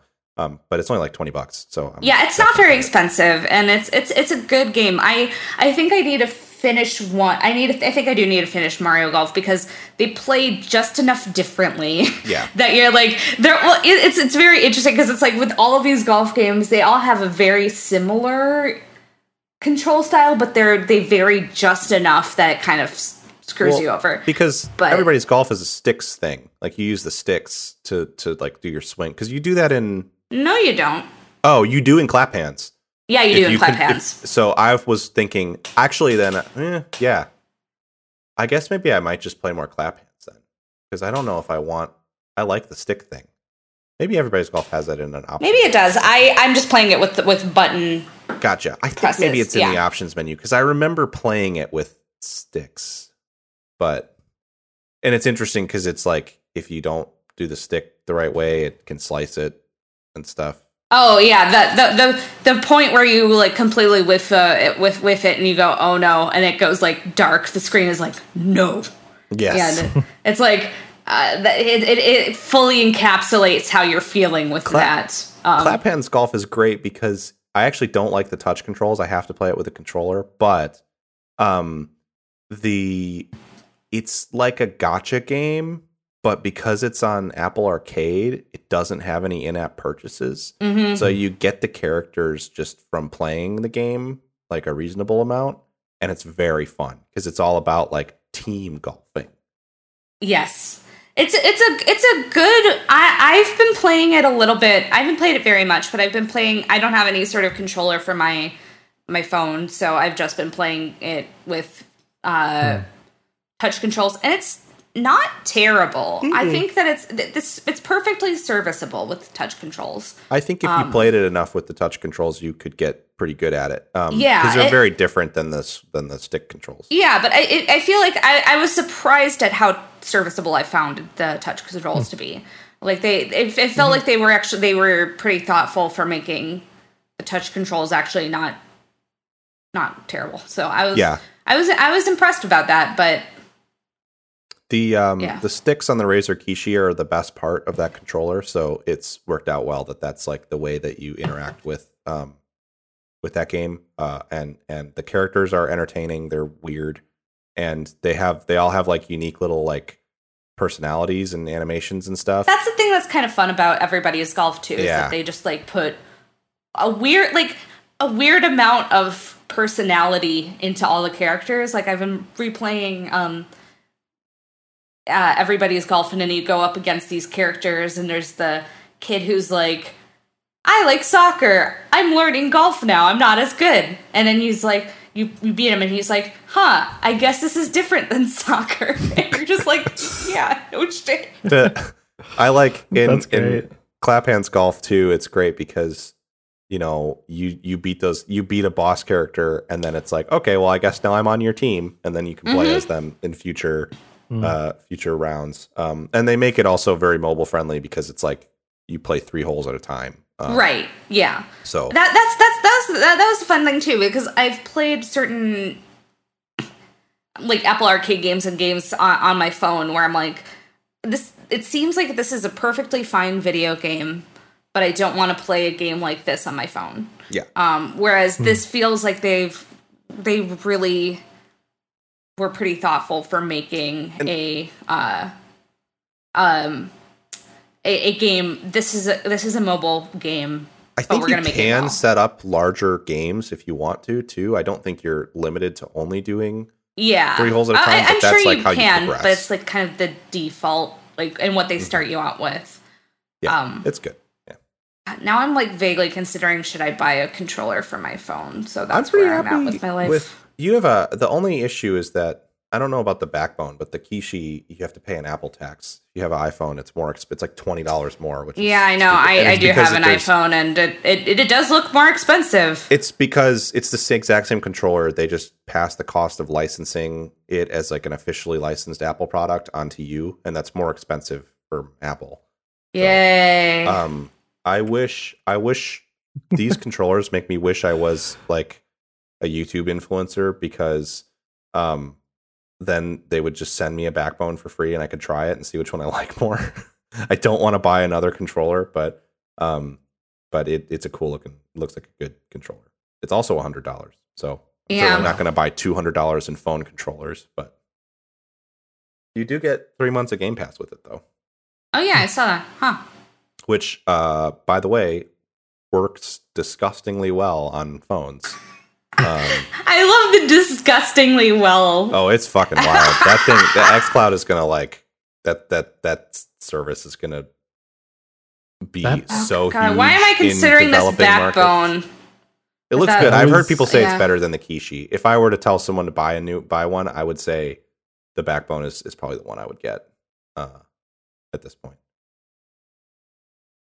But the Kishi's fine too. If you see like a deal on one, it's good. But that xCloud stuff works way too fucking well. That always seemed like the most appealing part of their stuff. Yeah. And I'm using an iPhone. It's not even a native app. It's running in Safari on HTML5, and it works really well. And it like works really well with your controller plugged in. You can navigate the interface with the controller on your phone, and then it just, you hit the button and go, and it's crazy. I'm surprised. I still don't think you'd want to play like Street Fighter on it or something. Or Rocket League. Yeah, no, there's enough latency for it to be noticeable. But what I've been using it for here and there, conceptually more than actually, because I haven't really had time, but like I'm excited to play Scarlet Nexus. I have a copy of that on the way. I'm excited to play that too eventually. Yeah, whenever. Sony Reward Store is weird, but I'm excited to play that game. I didn't realize at first that it was the same team that made Code Vein, which is another game that I've always been interested in checking out because I like Souls games. So does it have like a really intense character creator then? No, it has Scarlet Nexus has 2 characters you pick between that are pre-made. It's a different kind of game than Code Vein. But anyway, I was like, I could install Code Vein, I could clear some space and install it and try it. But I know I'm only going to play it for like 10 minutes. So instead I just loaded it up on xCloud and played it for like 10 minutes. I was like, this is cool. Maybe I'll play this at some point. I'm not going to start it right now because I have Scarlet Nexus coming and I want to play that more. And I have plenty of other games I'm playing. But being able to like sample games is really nice. Being able to access games through the phone that maybe you do like check-ins or like you could totally do some Destiny stuff if you're a Destiny player using xCloud. It runs perfectly fine enough for that kind of thing. And I think it'll be really cool to have on like trips and stuff also. So yeah, if you have the ability to get a trial, or if you already have Game Pass Ultimate, I recommend giving it a quick look because it's cool. Cool. Yeah, okay. So the other thing that I've played, my only excuse is that I've had a really hard couple weeks.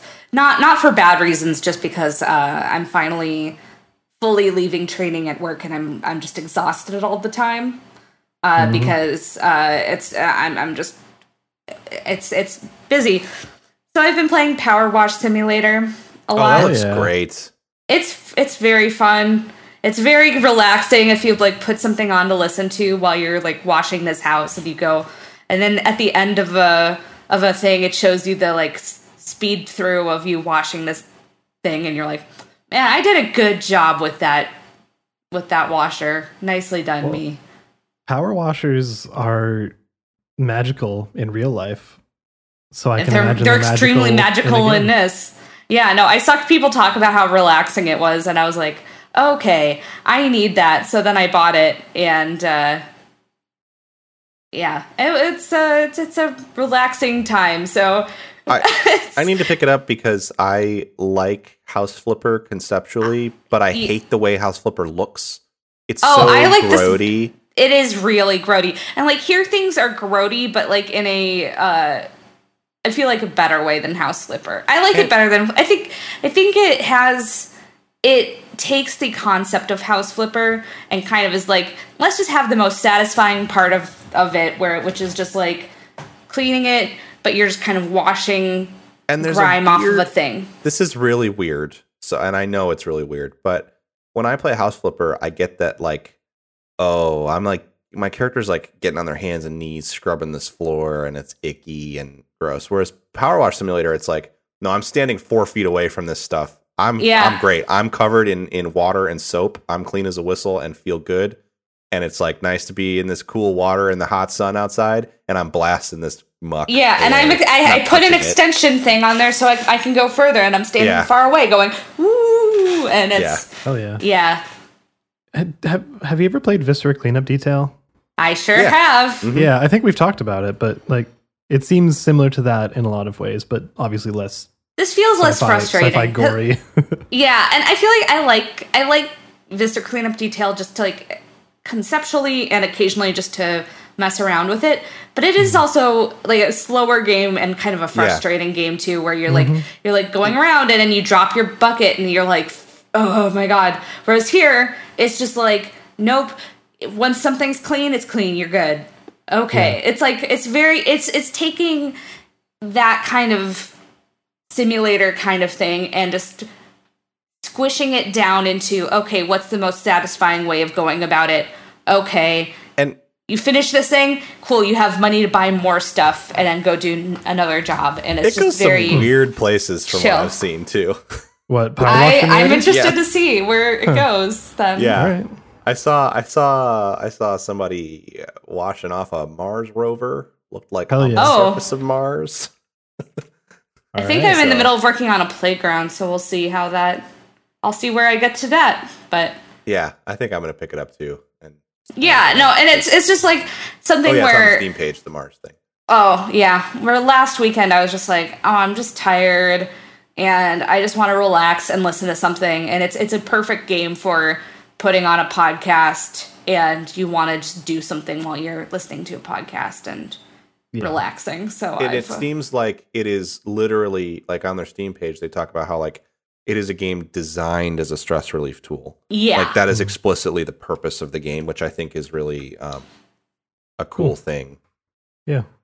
And then you look, it's designed to be just a satisfying experience where you're like, man, I took this house that's this garbage house and look at how beautiful it is. Look at how good I made this thing. And I don't know. It's just very satisfying. It's got just enough of a style that it's kind of like it's a little different than House Flipper, where House Flipper is like the style is Unity Asset Store, which I'm not picking on them. Like I get it. They're doing a lot with with a little. But this Power Wash Simulator feels like it's still not like, you know, incredible visually or anything, but the stuff is a little more chunky, feels a little more like you're playing with like a play set or something. That's what it feels like. And I think that was my biggest issue with House Flipper is that it got, I mean, like I don't disagree with the whole Unity Store kind of vibe of it, but also it got a little too real for me at points where you're just like, man, I don't want to like deal with bugs in this house. Yeah. I don't know. That's not fun. I picked up this pizza box and roaches crawled everywhere. Exactly. And you're like, it's just gross. Yeah. Whereas here, it's like, it feels like the most, the gunk that you can recognize the most is like bird poop. Otherwise, it's just like, I don't know, this car got real dirty. It's just generically dirty. Yeah. And you clean it off. So it's kind of like, it doesn't have that same level of just like, oh, I feel gross kind of doing this. Yeah. Like with some of the House Flipper cleaning stuff. Here it's just kind of like, hey, this house is covered with gunk. Is this unrealistic? Yeah. Okay, bye. Like, let's just clean it up. So, yeah. It's like cartoony enough that it makes you feel like less gross about everything. Yep. So, yeah, no, I might go play this after we've been talking about it, because now I'm like downloading it because it seems like a really great cool down game when I'm done doing racing stuff. Yeah. Oh, yeah. It's like I said, stressful. I had a busy week and I was tired last weekend, and I was just like, I just need to like chill out with something. And I know my partner and I were both. I had the Nextlander stream up when Brad was playing it. My partner and I both just like were like we like started looking at it and then like lost time because we were just watching Brad power wash a van, and it was very satisfying to watch there. So yeah. Yeah. Well. All right. If that's I think. Allison, I also would recommend Teardown to you. Oh yeah. Ooh. If you're looking for a Totally nice stress relief game, because that game is not as relaxing as Power Wash Simulator, but close. It's pretty relaxing. It's really cool. It's more of a puzzle, but cool. It's not as you look at it and go like, oh, this looks like it's super challenging. It's much more of a puzzle. It's not super frustrating or like hard. Cool. It's much more I'll check that out. Much more sandboxy. Yes, that's cool. I think you would like it. Yeah, no, I'll definitely check that out because I mean, I don't know, like there's a lot of games I want to play, but I know that I'm not in a headspace to just dive into some of these more intense games. Like, I mean, that's partially why I haven't bought Scarlet Nexus yet, because I'm like, I want to enjoy that story. I need to get further with work. Yeah. So that I can just like chill out. I was like kind of like dragging myself across the finish line to get to this vacation time. Not even because I'm overworked. It just like not I know that you've experienced some like heavy load, Alex, recently. It's less that, it's more just the work that I'm doing is so exhausting. It's like very draining. Yeah, I think that that's the thing, is that I'm not overworked. Like I'm actually like with my current job right now, I'm actually working a lot. I haven't worked overtime yet, which has been really nice. But it's just mentally straining. Where I get done with the day and I'm like, I don't want to think hard for a little bit. So yeah, so it's just like I'm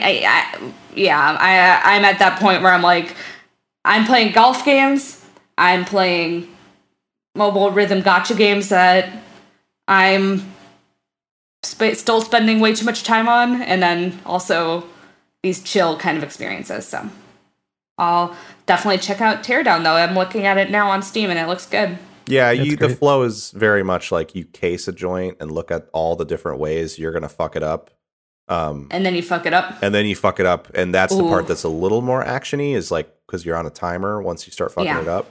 But you have so much time to look around it and like figure out how you're going to deal with it first, that it's kind of got some Hitman vibes in that way, but in a more puzzle solving way and in a more sandboxy way. And when you do come up with a fun solution that's like not the obvious one, it's like, oh man, that is a good satisfying thing when you figure out a solution that's not like the one that they say this is the basic solution. So non-linear in the way that you can solve problems that you do that constantly, where it's like, oh, I could drive the cars they've clearly laid out for me through the wall to get to the safe, but there's also a boat over here, and I can kind of position this side of the building to be a ramp if I blow it off in just the right way, and then I can use the boat to send it flying through the building, and it's fun. That also just reminds me of Totally Reliable Delivery Service, but in a different way. Anyways, I'd like to play that with people. I'd like to play that too, but I need somebody to play it with. But yeah. Oh, and I just thought of the news. All right. I just thought of the news. I just remembered. Speaking of buying games, I have pre-ordered the Danganronpa collector's edition, so I'm excited about that whenever I get that. When does that come out? Is that July? Or is it? I don't know. Is there a release date? August? I thought it was supposed to be a little later, but because it's still listed as I don't know. Yeah, they listed as December 31st, so that means it doesn't have a release date. I thought I remember them saying later summer, but I could be wrong. Well, they may have, but they haven't officially dated. That's just Amazon, what Amazon's placeholder did. Yeah. Got it. I'm excited for those to come to lithograph. Switch. That's where I'm going to finally try to get through them. There's a real piece of the reason why I haven't played those games is that I feel like I don't want to subject my partner to having them on a big screen. If she's not interested in watching like high schoolers get murdered in really graphic and uncomfortable ways. Because some of those kill scenes made me a little like, ugh. And so having it on a handheld where I can just sort of put some headphones on and lay on the couch sounds like a good way to play. Yeah, so you can enjoy your murders in private. Yeah. Just relax, sit on the couch, sit back on the couch with your handheld Switch and enjoy some murder video games. Mm-hmm. Yeah. So, the news though. Ghost of Tsushima is getting a PS5 version with a whole expansion. Ooh. Yeah. Yeah. Sounds like people are psyched on that. Yeah. I liked what I played of Ghost of Tsushima, but I didn't really play that much of it, to be honest. I think it was a fine game. It's not, I don't know. It's good. I got bored with it. Oh, me too. Pretty aggressively. I've played parts of it, and I was just kind of like, I'm good, really, honestly. I didn't think the story was anything to write home about. It wasn't, but... And to me, it's like, that's the thing. And I understand this is all subjective. A lot of people think the stories in Assassin's Creed games suck. I like them because I like the like weird modern day bullshit and seeing how all of that interacts. My cat is aggressively on my lap now. So that's why, like, even when the gameplay in Assassin's Creed games start to get repetitive, I'm like, oh, well, at least I get to interact with these cool characters from history that I like and stuff. And Ghost of Tsushima is certainly set in a very interesting place and period and stuff, but the characters are not, to me, particularly. They're all just like different shades of, I'm angry about this. I'm angry because my dad was murdered. I'm angry because my brother was murdered. I'm angry because my husband was murdered. It's just like, yeah, I get it. We're all mad people. So anyway, however, I do like to sit and look at very pretty things that my PlayStation 5 outputs. So I will definitely play the PS5 version, assuming you get an upgrade to it. Yeah, I think you have to pay for the upgrade, if I remember. Depends on the price. I would pay like... I think it's like $20. Yeah, I'd pay like $20-$30, I think, for an upgrade. Does the PlayStation 5 have a camera accessory? It does. Oh, then you should put that on. Then you would see the prettiest thing. Oh, that's very sweet of you to say. But yeah, I have to look at myself all the time. So, Ghost of Tsushima. I know Andre was really not into it though. Like, it seems like I think people are either very hot or like kind of cool on it. Like, I get the Days Gone thing that critics were cool on Days Gone, but fans were into it because that game is interesting in a lot of ways that I am, and I still want to play it because it's not all good, but it's at least got a lot of interesting stuff going on. Tsushima to me was just so stock standard. It's like people sometimes talk about how, Assassin's Creed needs to drop the RPG part and get back to what it was. And I'm like the opposite, because I think they wrung everything you could wring out of that open world stealth game. I think they also hit... I feel like if they wanted to do that, they'd have to do something that was better than like Syndicate, which would be very hard. Would be hard because Syndicate rips. It's really good, and it's kind of the culmination of decades of them making that game. And so I think moving to RPG, more witchery stuff is like the perfect thing. I think they need to do something else before too long, but I think that it's I don't disagree. And I feel like Ghost of Tsushima is a good riff on the Syndicate style of game, but it's also not anything particularly new. And so I don't know that I would be swayed to finish it, but I'll definitely buy the upgrade because I also want to try that co-op. The co-op thing sounds really fun. That's like, it's like you get like loot and stuff and grind up a character level and stuff in the co-op. And the thing about Tsushima that is good is the combat's good. That's what I would say, is the combat was the thing about it that felt kind of unique and actually entertaining.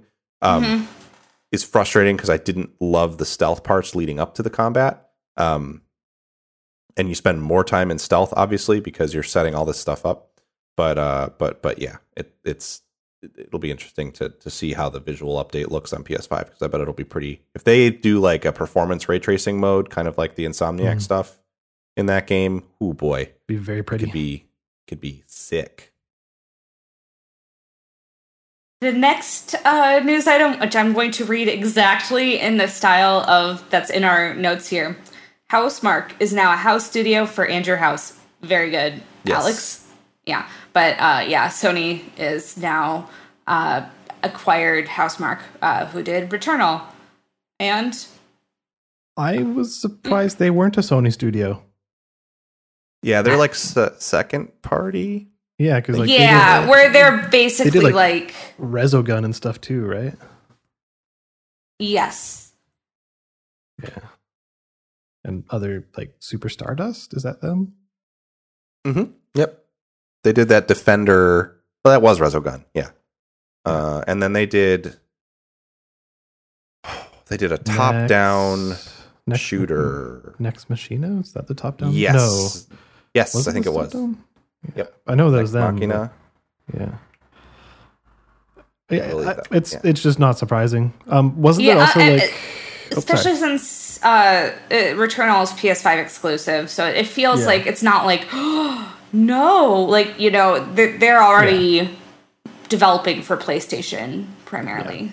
Yeah. And wasn't there also some like leaked document rumor thing coming out about Bluepoint?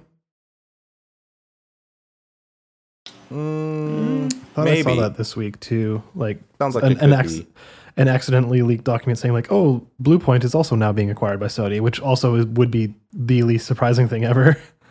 Yeah, I agree.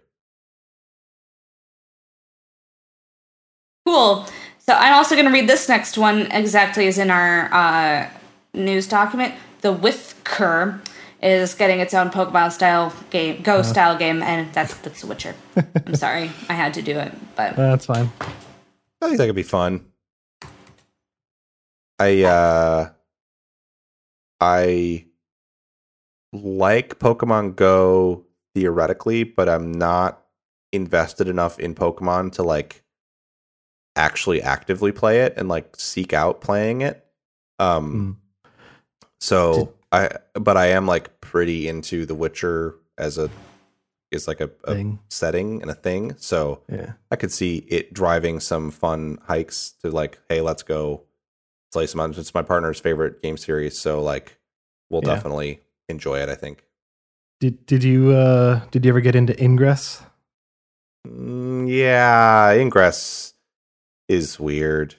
Ingress was too much.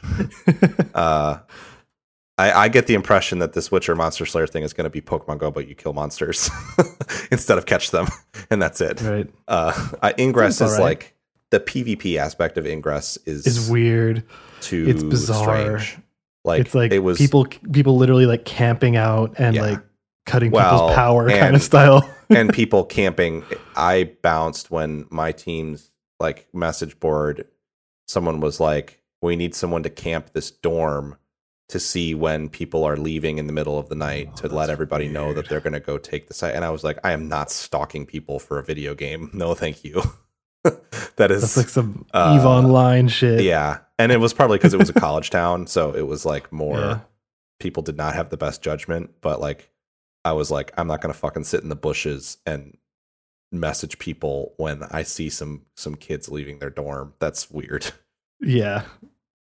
So The Witcher is probably not going to be that. Oh, I don't think it'll be that creepy. No.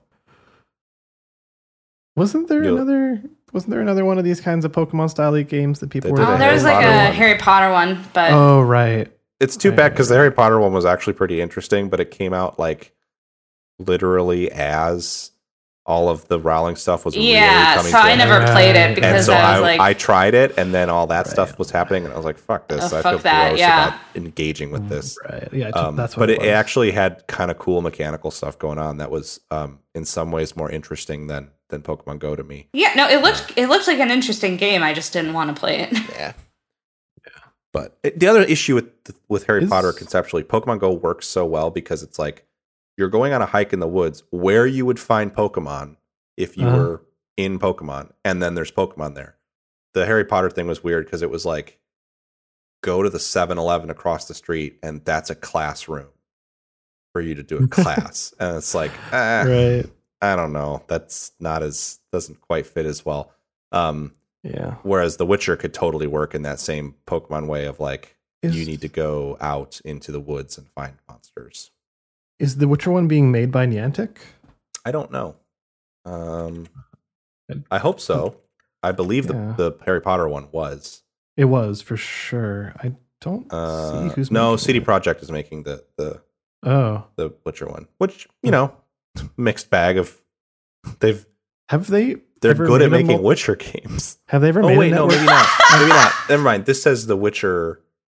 I'm looking at the base. I searched Witcher Monster Slayer, and what came up was The Witcher, the first Witcher one. So yeah, I don't know who's making this. Because I was going to say, if it's CD Projekt Red, I would actually be a little worried about that because like network connected stuff is pretty complicated. So if they've never done one, oof. No. But I don't know who's making it. I don't think it's Niantic though, because nowhere I see are people talking about that. Yeah, weird. They're probably making it, and probably they have a shitload of money, so they're probably making it and consulting with people and hiring people to do the network stuff if they are making it. Yeah. Cool. Open an article and just a horse's decapitated head is the hero image. Fuck yeah. That seems like The Witcher. You're bearing the lead here. The headline is, if it's the PC Gamer article, it is The Witcher Monster Slayer is like Pokemon Go, but you might find a decapitated horse in the park. Yes, that is correct. Not wrong. Register for the game. It's made by Spoko SPZOO. But like Z.O.O. or Z.O.O. So I don't know what that studio is. And it seems like the only game they've made, at least on the Play Store. So I also enjoy the sign off, which is it's on Google Play, it'll be on iOS too, and somebody will definitely get it running on PC with fake GPS coordinates, making everyone who's legitimately walking around the parking garages looking for Strigas angry. Accurate. Yeah, that's not wrong. All right. Next up, AI, the Somnium Files, Nirvana Institute has been announced. So the sequel to AI, the Somnium Files. Yes. That trailer was so good. Did you watch it? No, because I haven't finished the first one and I don't want to be spoiled. Oh, you should watch that trailer. Just to see. Okay, I wouldn't be spoiled? No, well, or I mean, like I'd be okay with it was just mildly. No, it's like one scene. Well, it might be a light spoiler. But, I mean, mild is fine. Light spoiler is okay. Just watch like the first 15 seconds, and don't go any further than that, and you'll understand exactly why I'm wanting you to watch it. So let's do it live. Do it now. Okay, first 15 seconds. Okay, all right, the Somnium Files. I'm so glad that game is getting a sequel. It wholly deserves it. Okay. Doing a live reaction.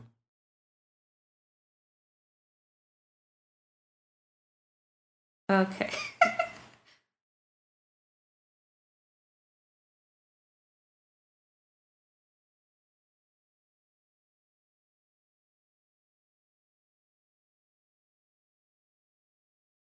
Hey, wait. Yep. Let me play that game on Switch, please. Yeah, yep. Oh. So it starts with that character playing 999 on a Switch, basically. Let me play that on Switch. But also, I'm excited for this. I still haven't finished the first one, which I'm going to go do soon, but I've also pre-ordered the collector's edition of this. Oh, is the pre-order available? Yeah. Oh shit! And it comes with a full figure of Iba. Of Iba. Yeah, I didn't realize it was up. I might do that too. Yeah, because I was like, listen, I don't know if this will, I'm sure that I liked what I've played of it so far, and I'm sure that I'll love it because I love Uchikoshi, and then also, but it's also a figure made by Good Smile, who does Nendroids and Figma, and I think this is from like their pop-up parade line, which is like kind of more budget, but they're still really, really nicely made figures. Yeah, they're still custom made. Yeah, and they're still really beautiful figures. So I'm like, that's actually like not a bad pre-order bonus, or not pre-order, collector's edition item. So I'm like, I need to get that. So yeah, that game is really excellent. If people haven't played it, they should, because it's like the most unique game in a long time, especially when you look at just stories and stuff that it's doing. So that's definitely rad, and I'm very happy it's getting a sequel. Me too. And that means that it did well enough that they could do a sequel, and I'm just jazzed that Uchikoshi gets to do what he wants. Yeah, totally.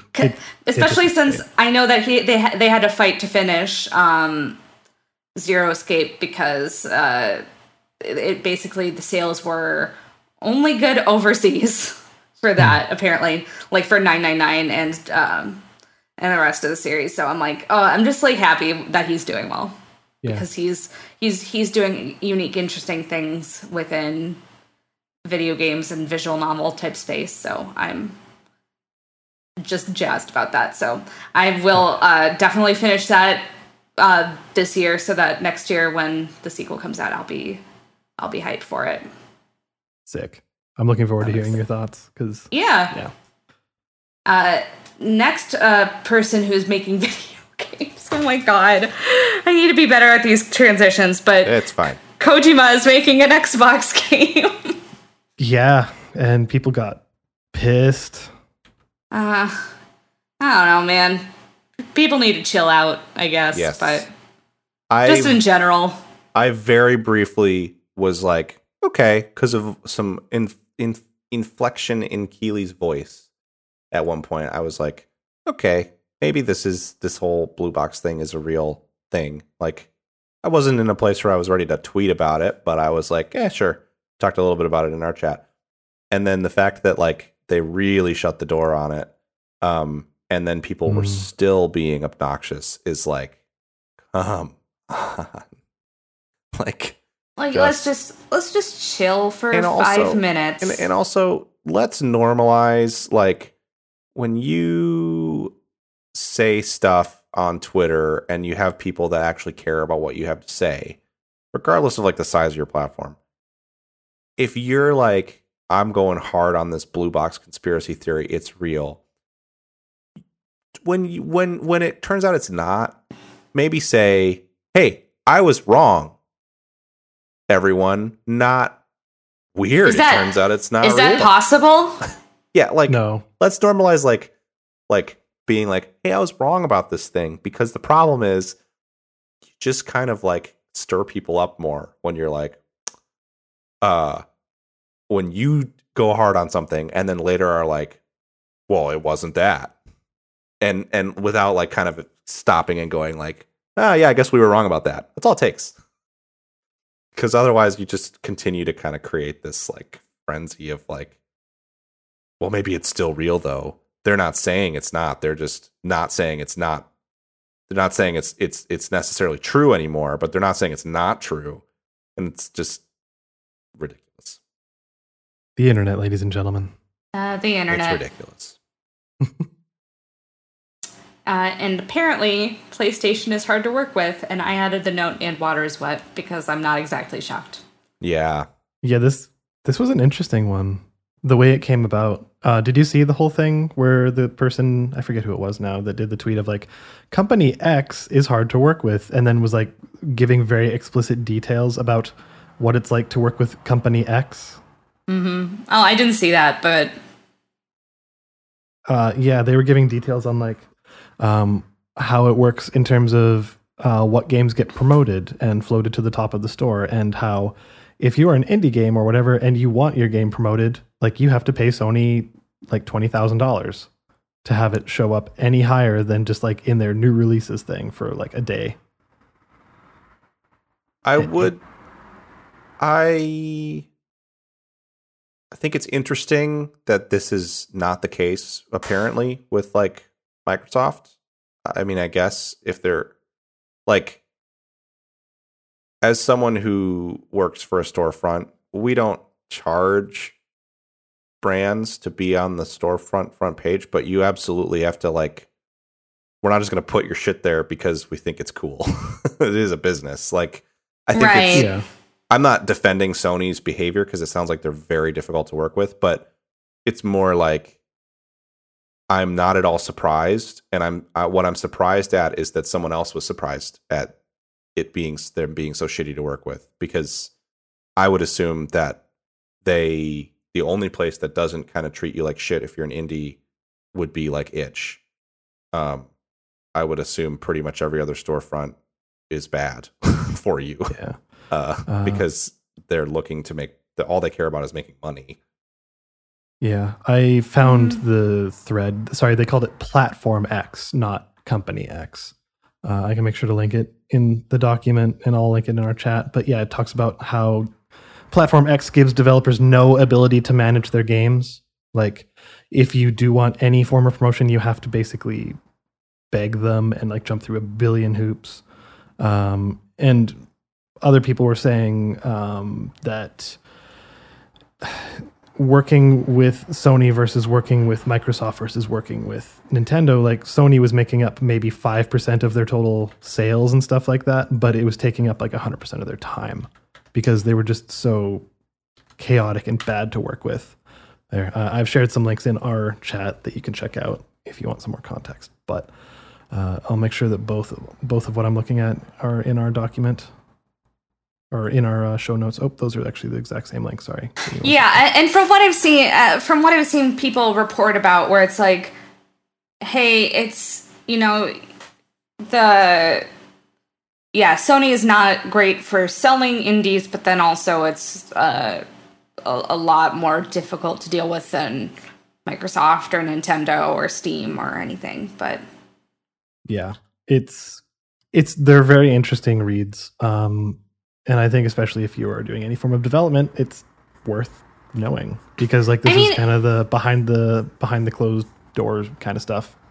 The reason I said water is wet is because like you see indie developers like watching the Wholesome Direct, and all of them were universally like, it's going to be on PC for sure, Nintendo, maybe Xbox, and maybe Switch, and like see if anything was listed as being on PlayStation, then that was a surprise, because that was just relatively unusual. And it's like I don't know, it's I don't want to have to buy an Xbox, but at the same time it's like, yeah, I don't know, it just does not seem like Sony cares that much about making PlayStation a viable indie thing, which is weird. And I think frustrating. I think we've talked about this a couple times over the past couple years at this point, where Sony seemed like they were, catering and like trying to get the indies on board for a long time. Yeah. But just over the past couple of years, it feels like Sony's kind of been losing touch with, I think the problem from a business perspective, and I think it's bullshit, but from a business perspective, the problem with it is they have to there are so many indie games, and so it would take them a lot of time and probably need an entire team of people to actually figure out which ones are good and then promote those specifically, rather than just like promote, like roll the dice and hope that something's going to hit.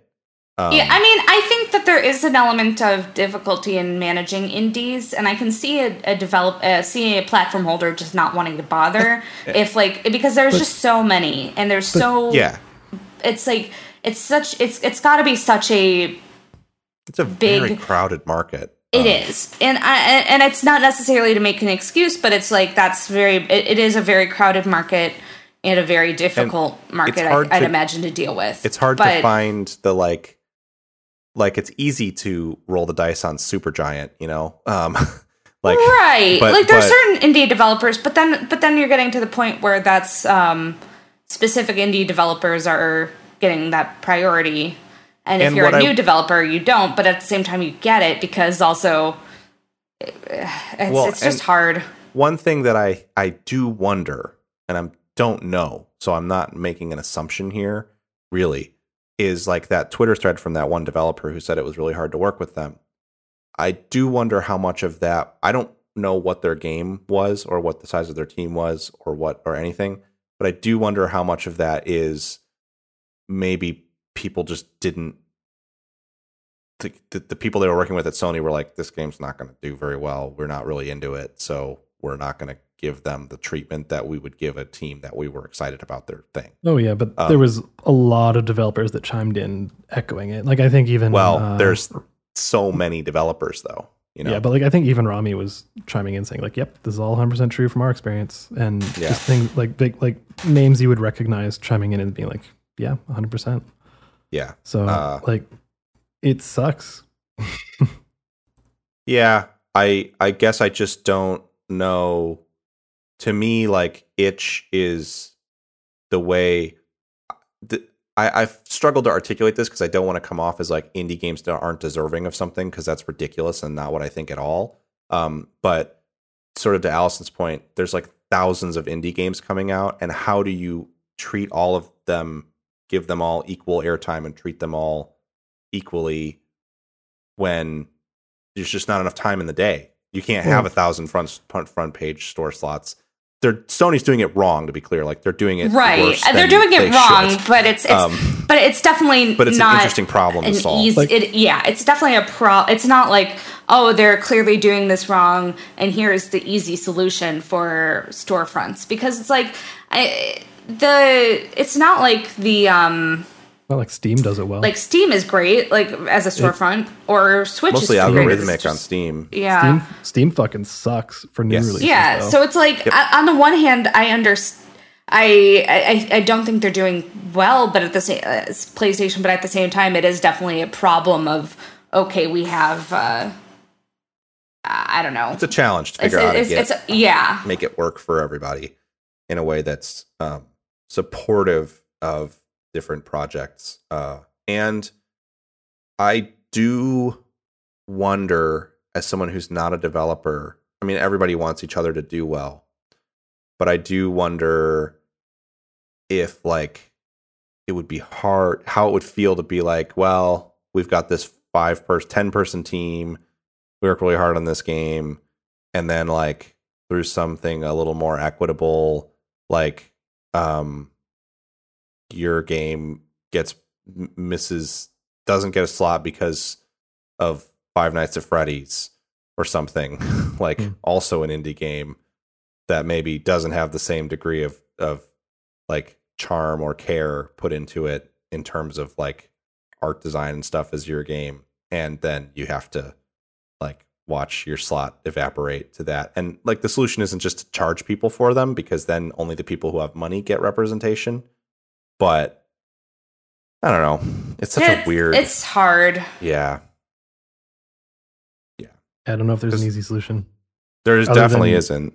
Other than having manpower, like having people curate and take the time to look at stuff. But which is I think the ideal situation, but at the same time, it's like that's an expensive one. And also the way that I curate a list of 100 indie games to feature in a tab on the PlayStation Store is going to be different than the way both of you do it. Right, exactly. Like I might look at something like my store may be made up of things like Dusk and Proteus and Gloomwood from indies, and that may not actually be fair to, not as an intentional thing, but if I have to make a list of 100 games, it may not be fair to other developers who also are just as valid. And then like, how do you square that circle? And then do you make it a democratic process where you have a team of people with different tastes curating things? Okay, but then you still will run into games that deserve the recognition not getting it because there's not enough room to do it.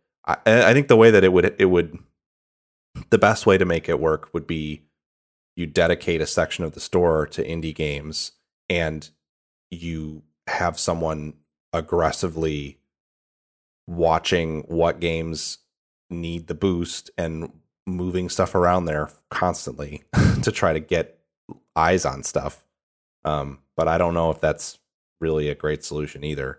And Sony doesn't give a fuck. The other thing is that Sony doesn't give a fuck. They don't care about you. They don't care about people's games. Right. They just care about the bottom line. They only care about money. Yeah. There are people at Sony who may care about these things, but Sony as a company only exists to make as much money as possible.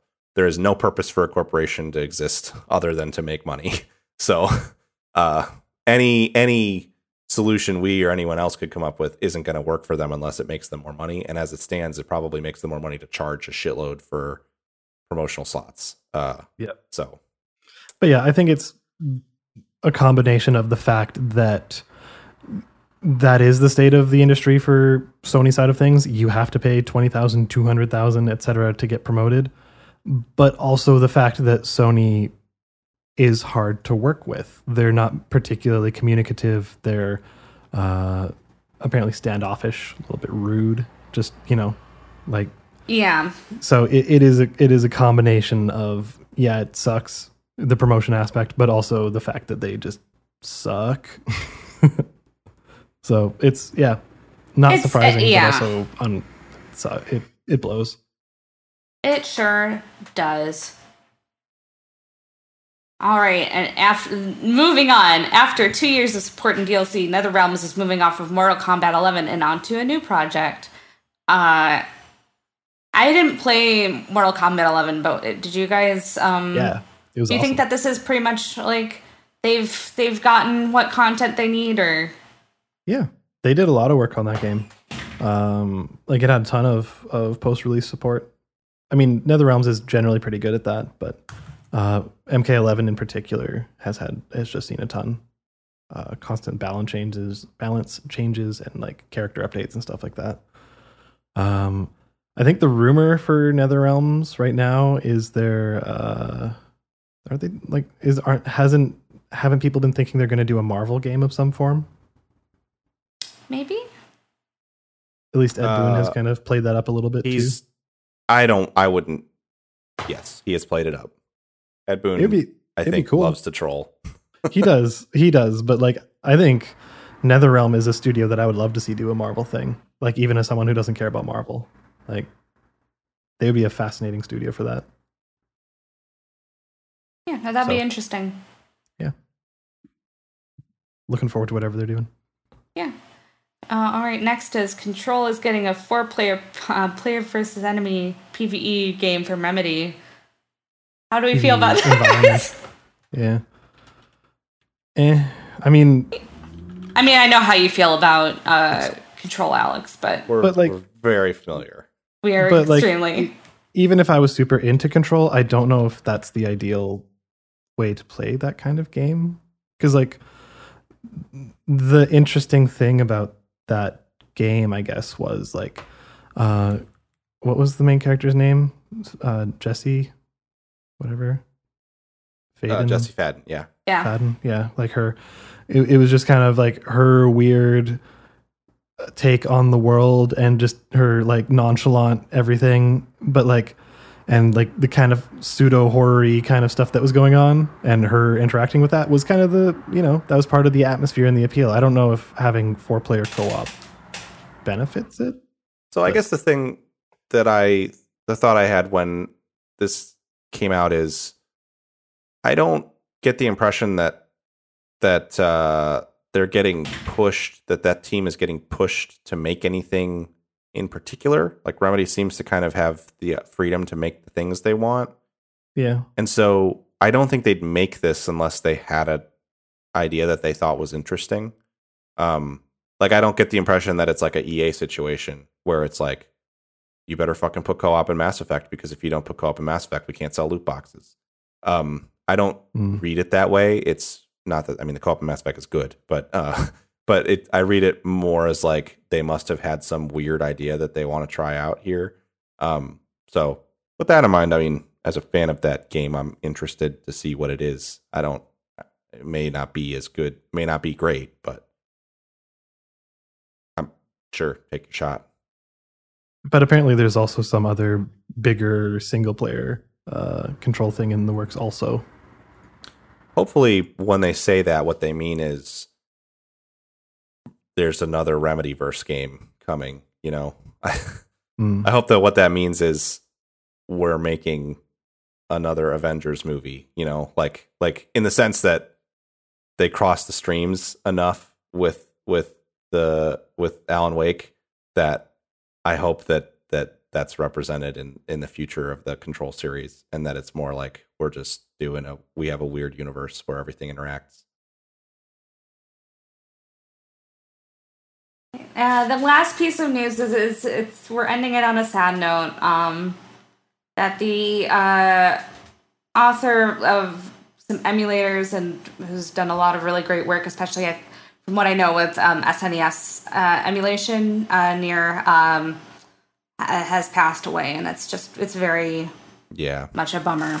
We touched on it a little bit, but I would definitely say go listen to that Waypoint episode, and that there's an angle of this that is very harassment driven and very large component. That's what it looks like. And people who do, I mean, obviously we know they're scum, but it is if you listen to this podcast and you're somebody who harasses people in this way, I would love it if you would just unsubscribe and fuck off forever. Like, I think those people deserve the worst, and it's disgusting that anyone would waste their time treating other people like that. I can't imagine doing that kind of thing to even the kind of people that I deride. And so it's pathetic that's a way that people spend their time.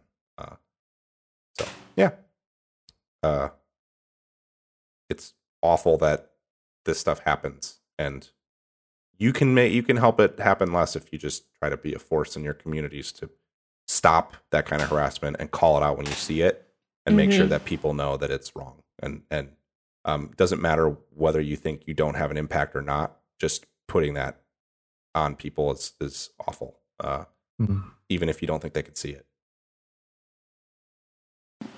Absolutely.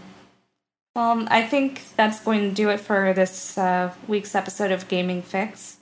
Ending on kind of a bummer note, but be kind to each other, please. Yep. That's. I think if there's anything I want to get out there is just as a person and as a content creator is just be kind to people. So. And even when you don't like something about, like, I disagree with lots of people, and lots of people make me angry, and sometimes I say mean things to people or about people. But when you start to make it about somebody's identity and who they are as a person and not their beliefs or ways in which you might disagree, that's when you need to. And when it goes from disagreeing with someone or disliking someone to harassment or bullying, that's when it gets, there are people that have frustrated me, and I mean, it's like that's part of being human, but you have to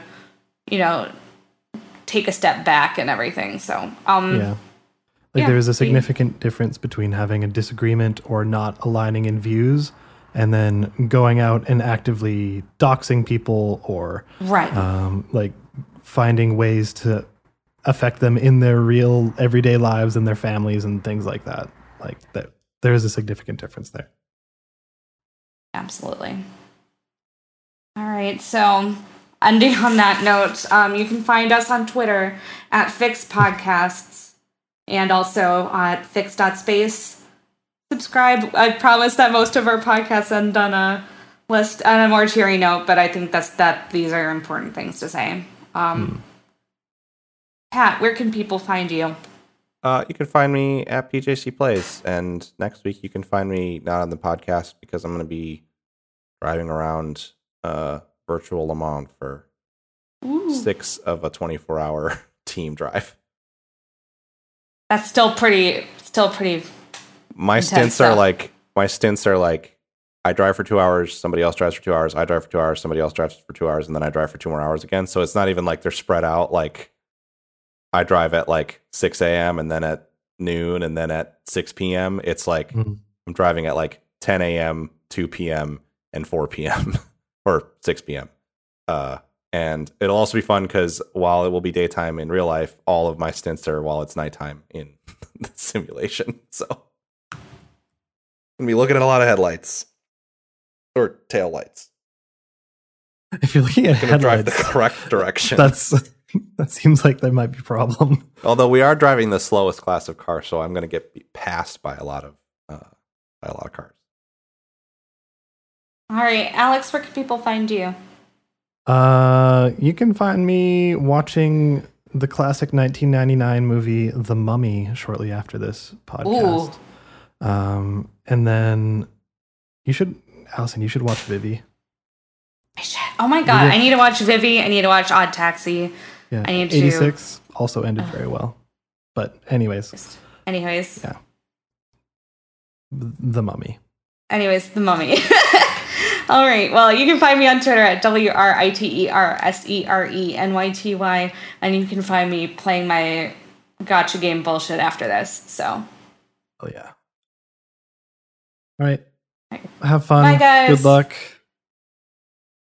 Enjoy your week. Yes. Have a fun week, good. everybody. Bye. Yeah. Have a good one. Watch a movie. Play some video games. Read a book. Be nice to yourself. Yeah. Drink a soda. I don't know. I didn't want to say drink a beer because not everybody drinks. Drinks. If you drink alcohol, drink one responsibly.